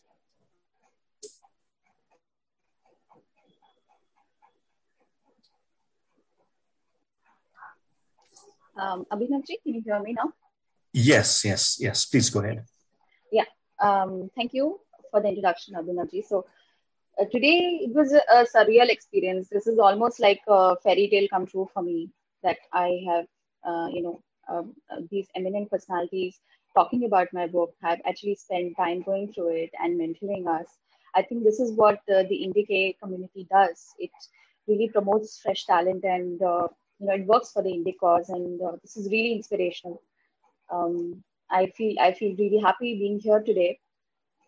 And as Bharat said, that we are two STEM graduates, we are amateurs, and what really motivated us was, the curiosity that we had regarding our temple spaces, our temple heritage. And in order to learn more about it, we started visiting them and studying about the temple architecture, trying to make sense of the iconography. And we started sharing those on Twitter and our other social media accounts. And that is where we were spotted by Dimple Kaul. And Dimple, as she is able to look at a person and really look at the latent possibilities in the person, which we were not aware that we could, work in this direction. And we never had the idea of writing a book on our minds. So really big thanks to Dimple Kaul for, curating us as authors, for motivating us, and, pushing us in a direction where we could believe in ourselves and deliver the final product that she had in mind for us. Hari Kiran Vadlamani ji, again, like everybody has been mentioning, is an immense support to anybody who comes with an intent to learn and contribute to our civilization. He really gave us his time. He sat for long calls with us. He solved our issues. And we'll never forget your kindness, Hariji, and your support. So Indic Academy has been instrumental in getting us here, and I don't think we can thank them enough. Finally, I would like to say that this is, something that today, it is like a epoch-making event in my life. And I just want to be thankful to all of these people here who have spared time, and everything that they have spoken about today is, again, it makes me feel like I have not written much about, the temples in the book. And there are so many themes for those same temples that can still be investigated. Thank you so much for sparing time for us. I'd like to share, Abhinav, now about, probably the questions that arose in my mind. Why did I get pulled towards studying about temples? I had always been curious about what was the role of, the Hindu temple in our society from a cultural viewpoint or from a civilization viewpoint. The normal reaction when you look at a temple is it looks beautiful. But then what about that? Like when you visit these temples, you see that, these are the pinnacle of arts. The architecture amazes you, stuns you. The aesthetics are out of, they will blow your mind. But then one wonders, from where does that thought process or that worldview come in, which, leads to the creation of these kind of inimitable consecrated spaces. And that is when we started, I started delving more into this, trying to visit more and more temples. And now after researching for this book, I now realize that a temple is a very important space. It's not just an aesthetic place where you experience rasa. It is actually a consecrated space where a devotee can go and interact with the consecrated deity in the Garbhagriha. At the same time, it becomes an ecosystem by its own. It has an important role to play in the society. And when we studied about these temples of the Chalukyas and Pallavas, we realized that they were like the nucleus of society. They were, those places which promoted arts, architecture, sculpture, and all the multi-varied expressions of bhakti. So when one looks at a temple, one has to understand that it's being built as on the basis of the Agama Shastras, and that it's actually like a physical manifestation of the cosmos, that has been now represented in a particular manner. And therefore, we see that inimitable aesthetics of the Hindu temple architecture, which we do not see anywhere across in the world. So this is that contextual interpretation that was absent initially, and which I feel lucky to have even got a glimpse of, and I'm sure I have a long way to go. The intention of this book is, this is not really a scholarly work. It is basically to communicate to people like me, what I was probably years ago, so that they can get a contextual basis to approach the temple, with a sense of belonging, and to understand that it's a shared civilization legacy that you have to protect, that you have to preserve. That is the main intent of this book. But I did touch upon why we chose the Pallava and Chalukyas, and Chitraji and Vasundharaji, and also Meenakshi spoke about it.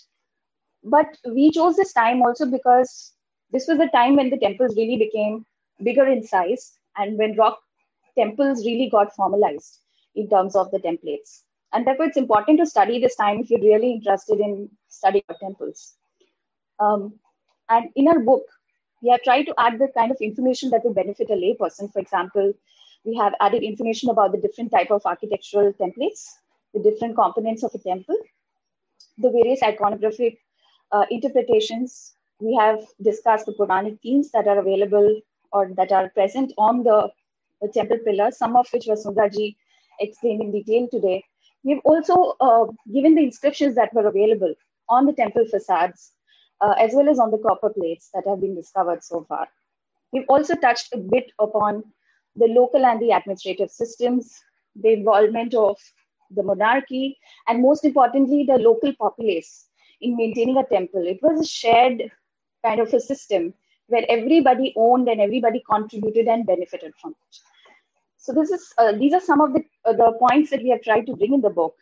And another very important thing that we tried to bring out, which we also discovered while researching for this book, is this underlying thread of cultural unity that we see across Bharatvarsha. We can see it from the pan-Indic nature of some of the texts like Natya Shastra, or the intention to imitate Kalidasa. We can also see that, no matter what the political differences are, ultimately when you again attack an enemy kingdom, there is a sense of reverence that you have for the other kingdom's consecrated spaces. There is a sense of inspiration that you derive from it, and you treasure it as equally as you would a temple in your own kingdom. So it is completely different from a fragmented sort of a country that we would, specifically read in our textbooks. And these are some of the very important takeaways that we hope that, people will be able to derive. So I honestly hope and pray that, whoever gets this book will want to explore this, not just the Pallava and Chalukya temple sites, but our legacy, our shared legacy, and it holds tremendous lessons for us even today. So thank you so much. Thank you, Gurpreet, so much. Again, as I said, that this is a coffee table book. It has been lavishly produced. It's got endorsements from so many eminent personalities, and it is a treasure. So do get yourselves a copy of the book. And as I said, do talk about it, share, your thoughts about the book. And you can obviously carry on a conversation with the authors on Twitter. I shared their Twitter handles, so please make use of that.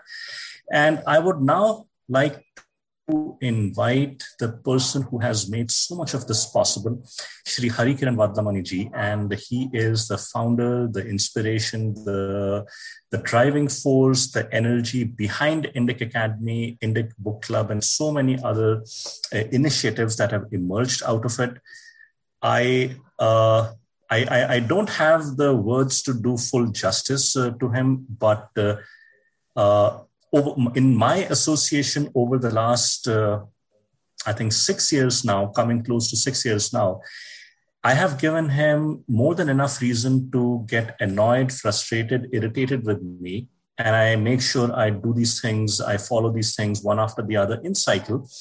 And his patience and his perseverance are something that are an inspiration, something to learn from. Obviously, I won't, but for others, I request that they do learn from his sense of patience, his vision, his commitment.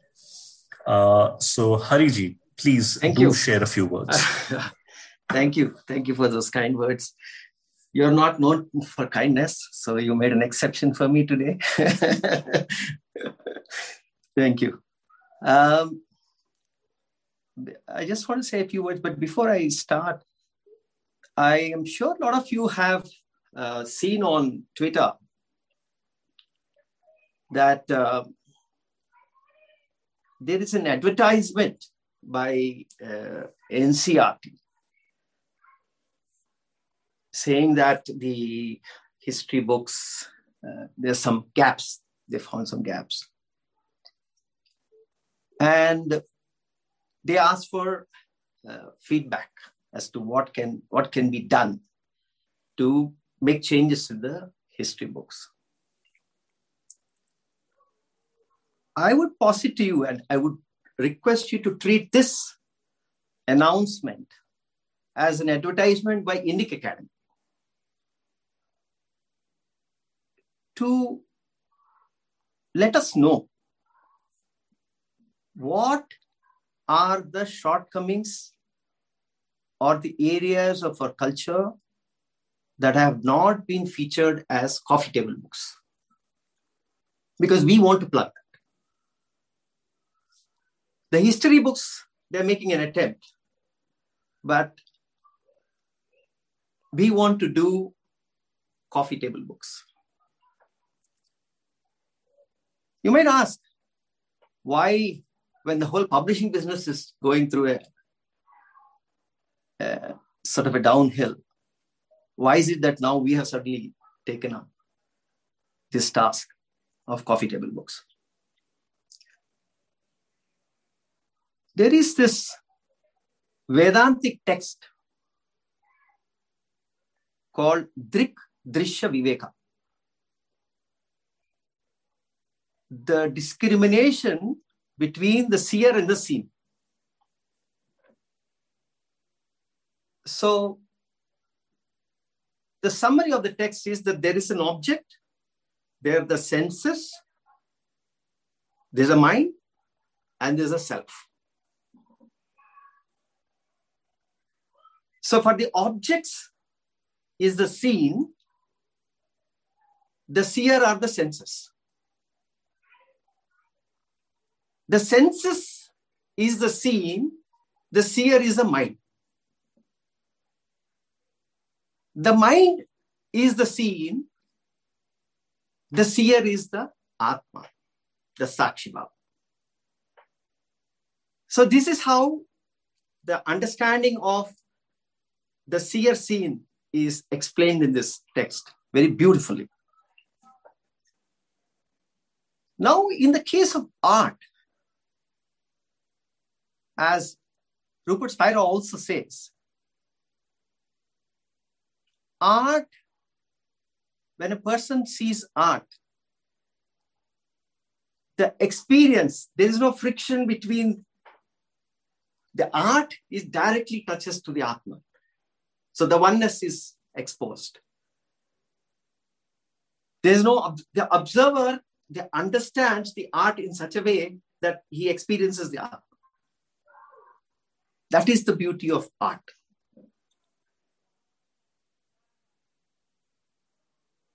Our culture is designed to be experienced as art. Please think about this. Our culture is designed to be experienced as art. Ours is an experiential culture. And today, if you go to Amazon and Google the coffee table books on our culture, the answer will expose to you. The same, the Marxist historians will visually be represented even here also. So in order for us to experience our culture, we need to, this visual, vibrant culture, we need to capture it. And it has to be captured by people who have Shraddha and who are immersed in this culture, which is what Gurpreet and Bharat are. They belong to this civilization. And they have captured this beautiful book. And I'm immensely proud, actually, when I hold this book. This is our first initiative. And I'm immensely proud to have worked with them. I'm grateful to Bhagwan for and to them for giving us this opportunity to capture. Because this is a journey that we have set out. It's a very important journey. We have a vertical called Indica Pictures, where we are trying to feature filmmakers and photographers who will portray our heritage, showcase it to the global audiences, who will capture but who are rooted. We have just launched a photography grant. And our idea is that once the selections come in, that will turn into a number of coffee table books. Last year, we had sponsored a heritage rally. Hoysala Temple's Jay Jina, who is in the audience, his book is coming out. Rukmini Vijay Kumar's book, where she does a tour of all the temples in the south on the Shivaratri, during the Shivaratri week, that is coming as a journey. During the Ganesh Utsav, we are trying to sponsor the children, the underprivileged children, give them the cameras to capture all the Ganesh pandals in Hyderabad and Mumbai. So it is very important that if we want to experience our culture, we need to translate it into a visual documentation. I would urge all the scholars to think about this, how to convert their scholarly books into coffee table books.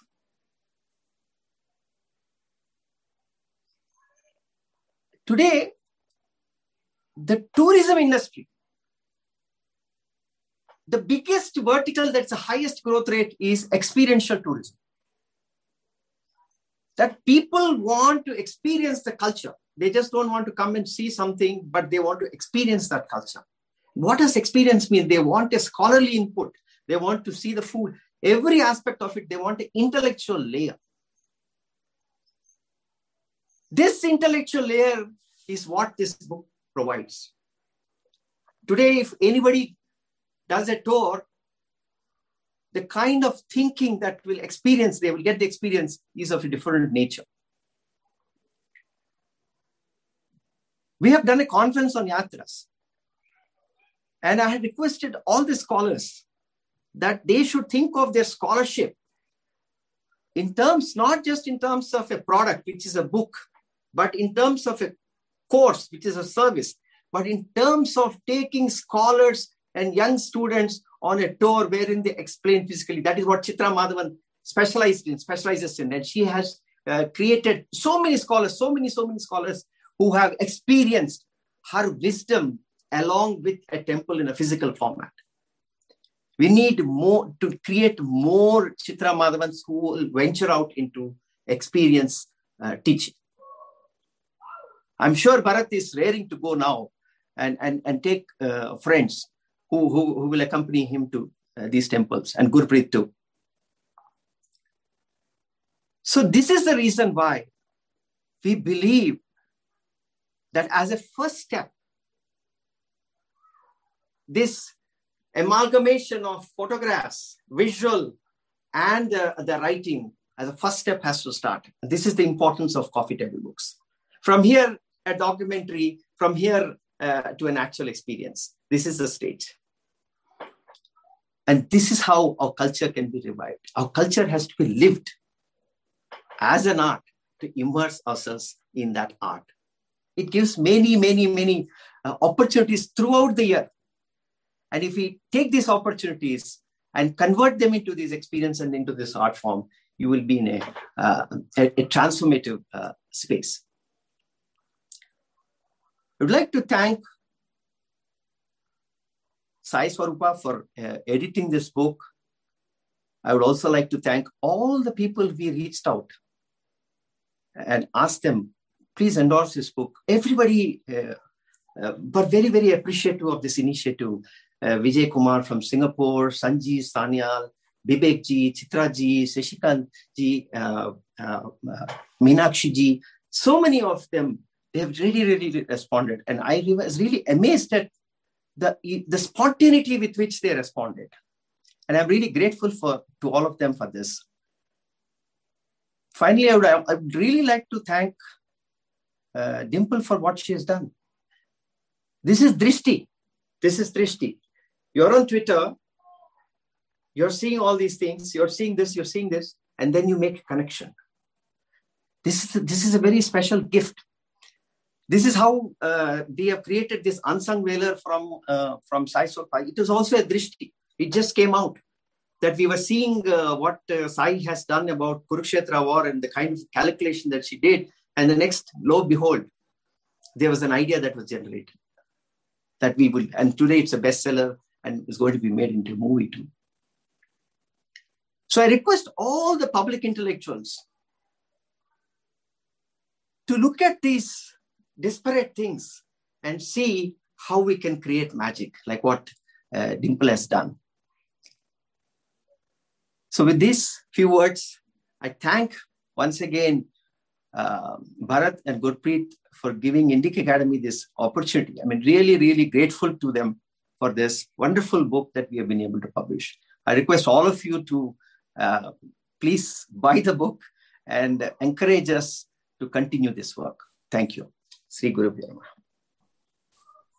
Thank you, Hariji, for your words of inspiration and for the vision that you have outlined. And over the last several years, 6 years at least, you've been working tirelessly with everyone to bring different parts of that vision to fruition and reality.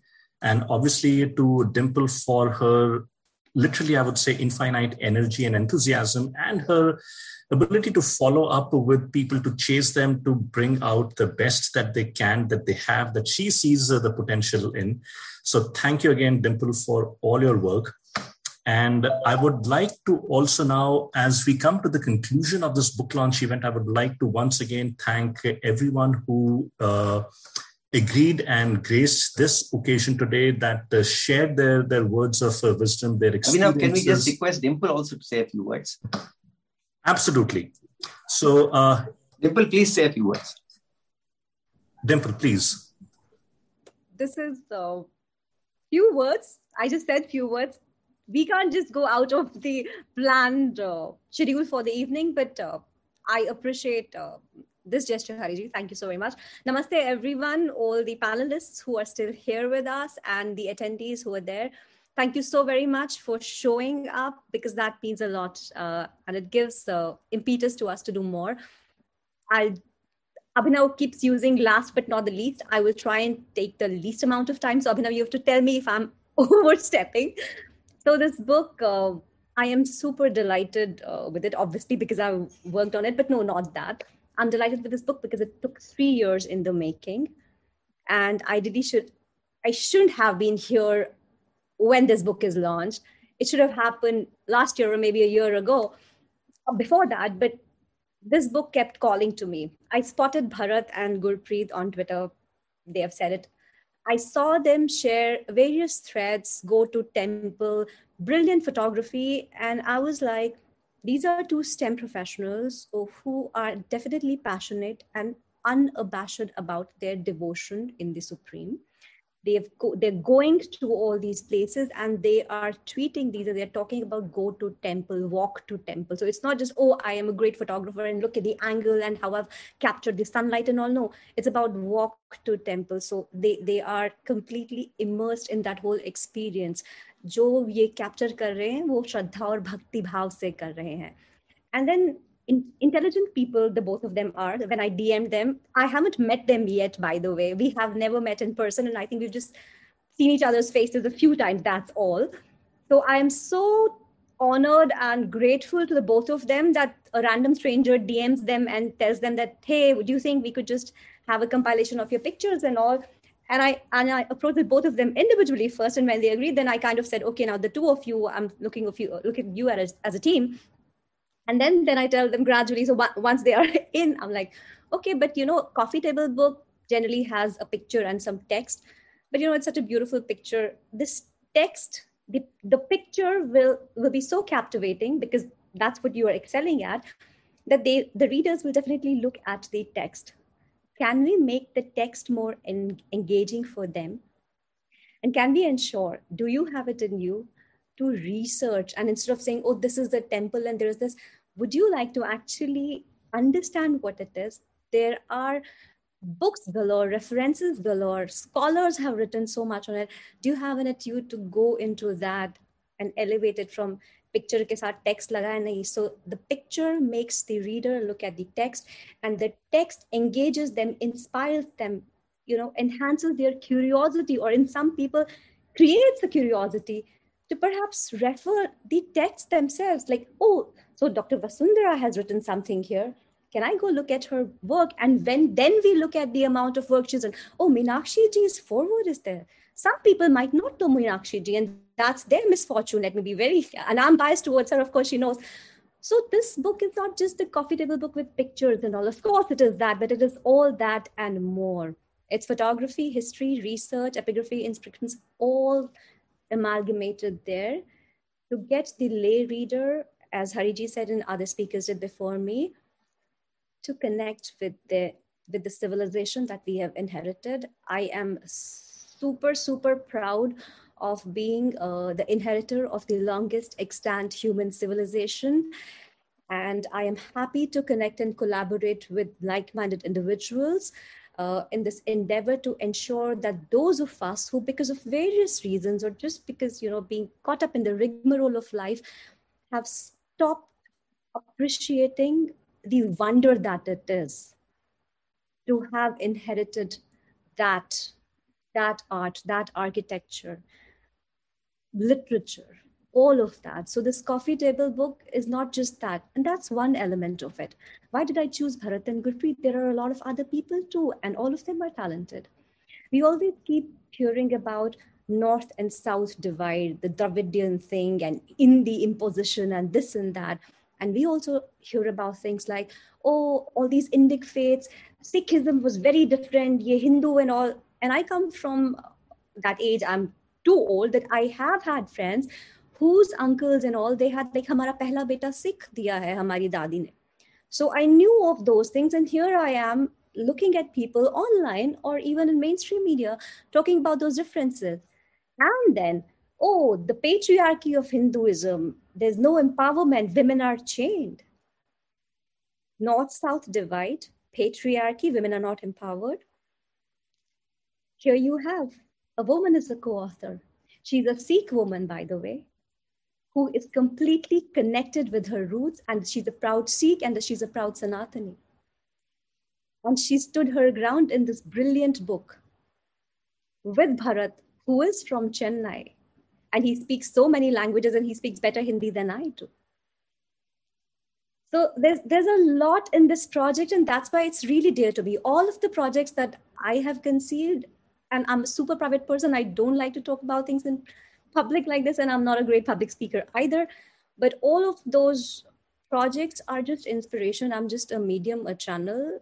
I look at something and the divine guides me, and here I am. It's such a fortune that in this year, they have raised my tally of debut authors to 3. So we had D.V. Sridharanji write non-fiction at the age of 78. He debuted this year too. Good News India was his book, published by Bloomsbury, he's there in the participants, I guess. And then we have Bharat and Gurpreet, who've honored me by being debut authors 2 and 3. This book was not meant to be a scholarly endeavor, but it was meant to create that channel between the masses and academia in a sense, and also to make that gesture of encouragement that even if you are a STEM professional doing a corporate kind of a job, you can take time out, you have the intellect, you can research, and you can elevate something from just mere pictures on Twitter. So with that, I thank all of you. I am just beaming with pride and joy, and just this once, I think I can be unabashed about it. Thank you so very much. Namaste. Thank you, Abhinav. Over to you. Thank you so much, Dimple. It's a bundle of energy, creativity, and it's so nice to see your creative impetus result in such fine works. And people, again, the book is Co-optation in Stone. Pallavas and the Chalukyas, written by and photographed and created by Gurpreet and Bharat. It is available on Amazon. It is a coffee table book, something that will stay with you for years and years to come. It can be your companion, even though Sri Vivek de Broy said it's a very heavy book, but if you can, it can serve as a companion on your travels. And we all look forward to hearing about you from different sources as you read this book, share and talk about this book. Before we close, I would like to propose a vote of thanks to our honored guests today, starting with Sri Vivek de Broy, Meenakshi Jain ji, Shashikala ji, Chitra Madhavan ji, Vasundhara ji, Deepa ji, who took the time to come and talk and share their thoughts about not only the book, but on topics connected with the book and essentially give us a glimpse, a small peek into the entire universe of our culture, our history, our heritage that lies before us. And I would have asked questions, but as one of the participants said, I feel completely ineligible to even know what questions to ask. So one step to this journey begins with the book. Thank you everyone for coming to this book launch event. On behalf of Indic Academy, on behalf of Indic Book Club, I thank all of you. We will put this video up on YouTube, and the book, as I said again, is available on Amazon and elsewhere. Namaskar and thank you.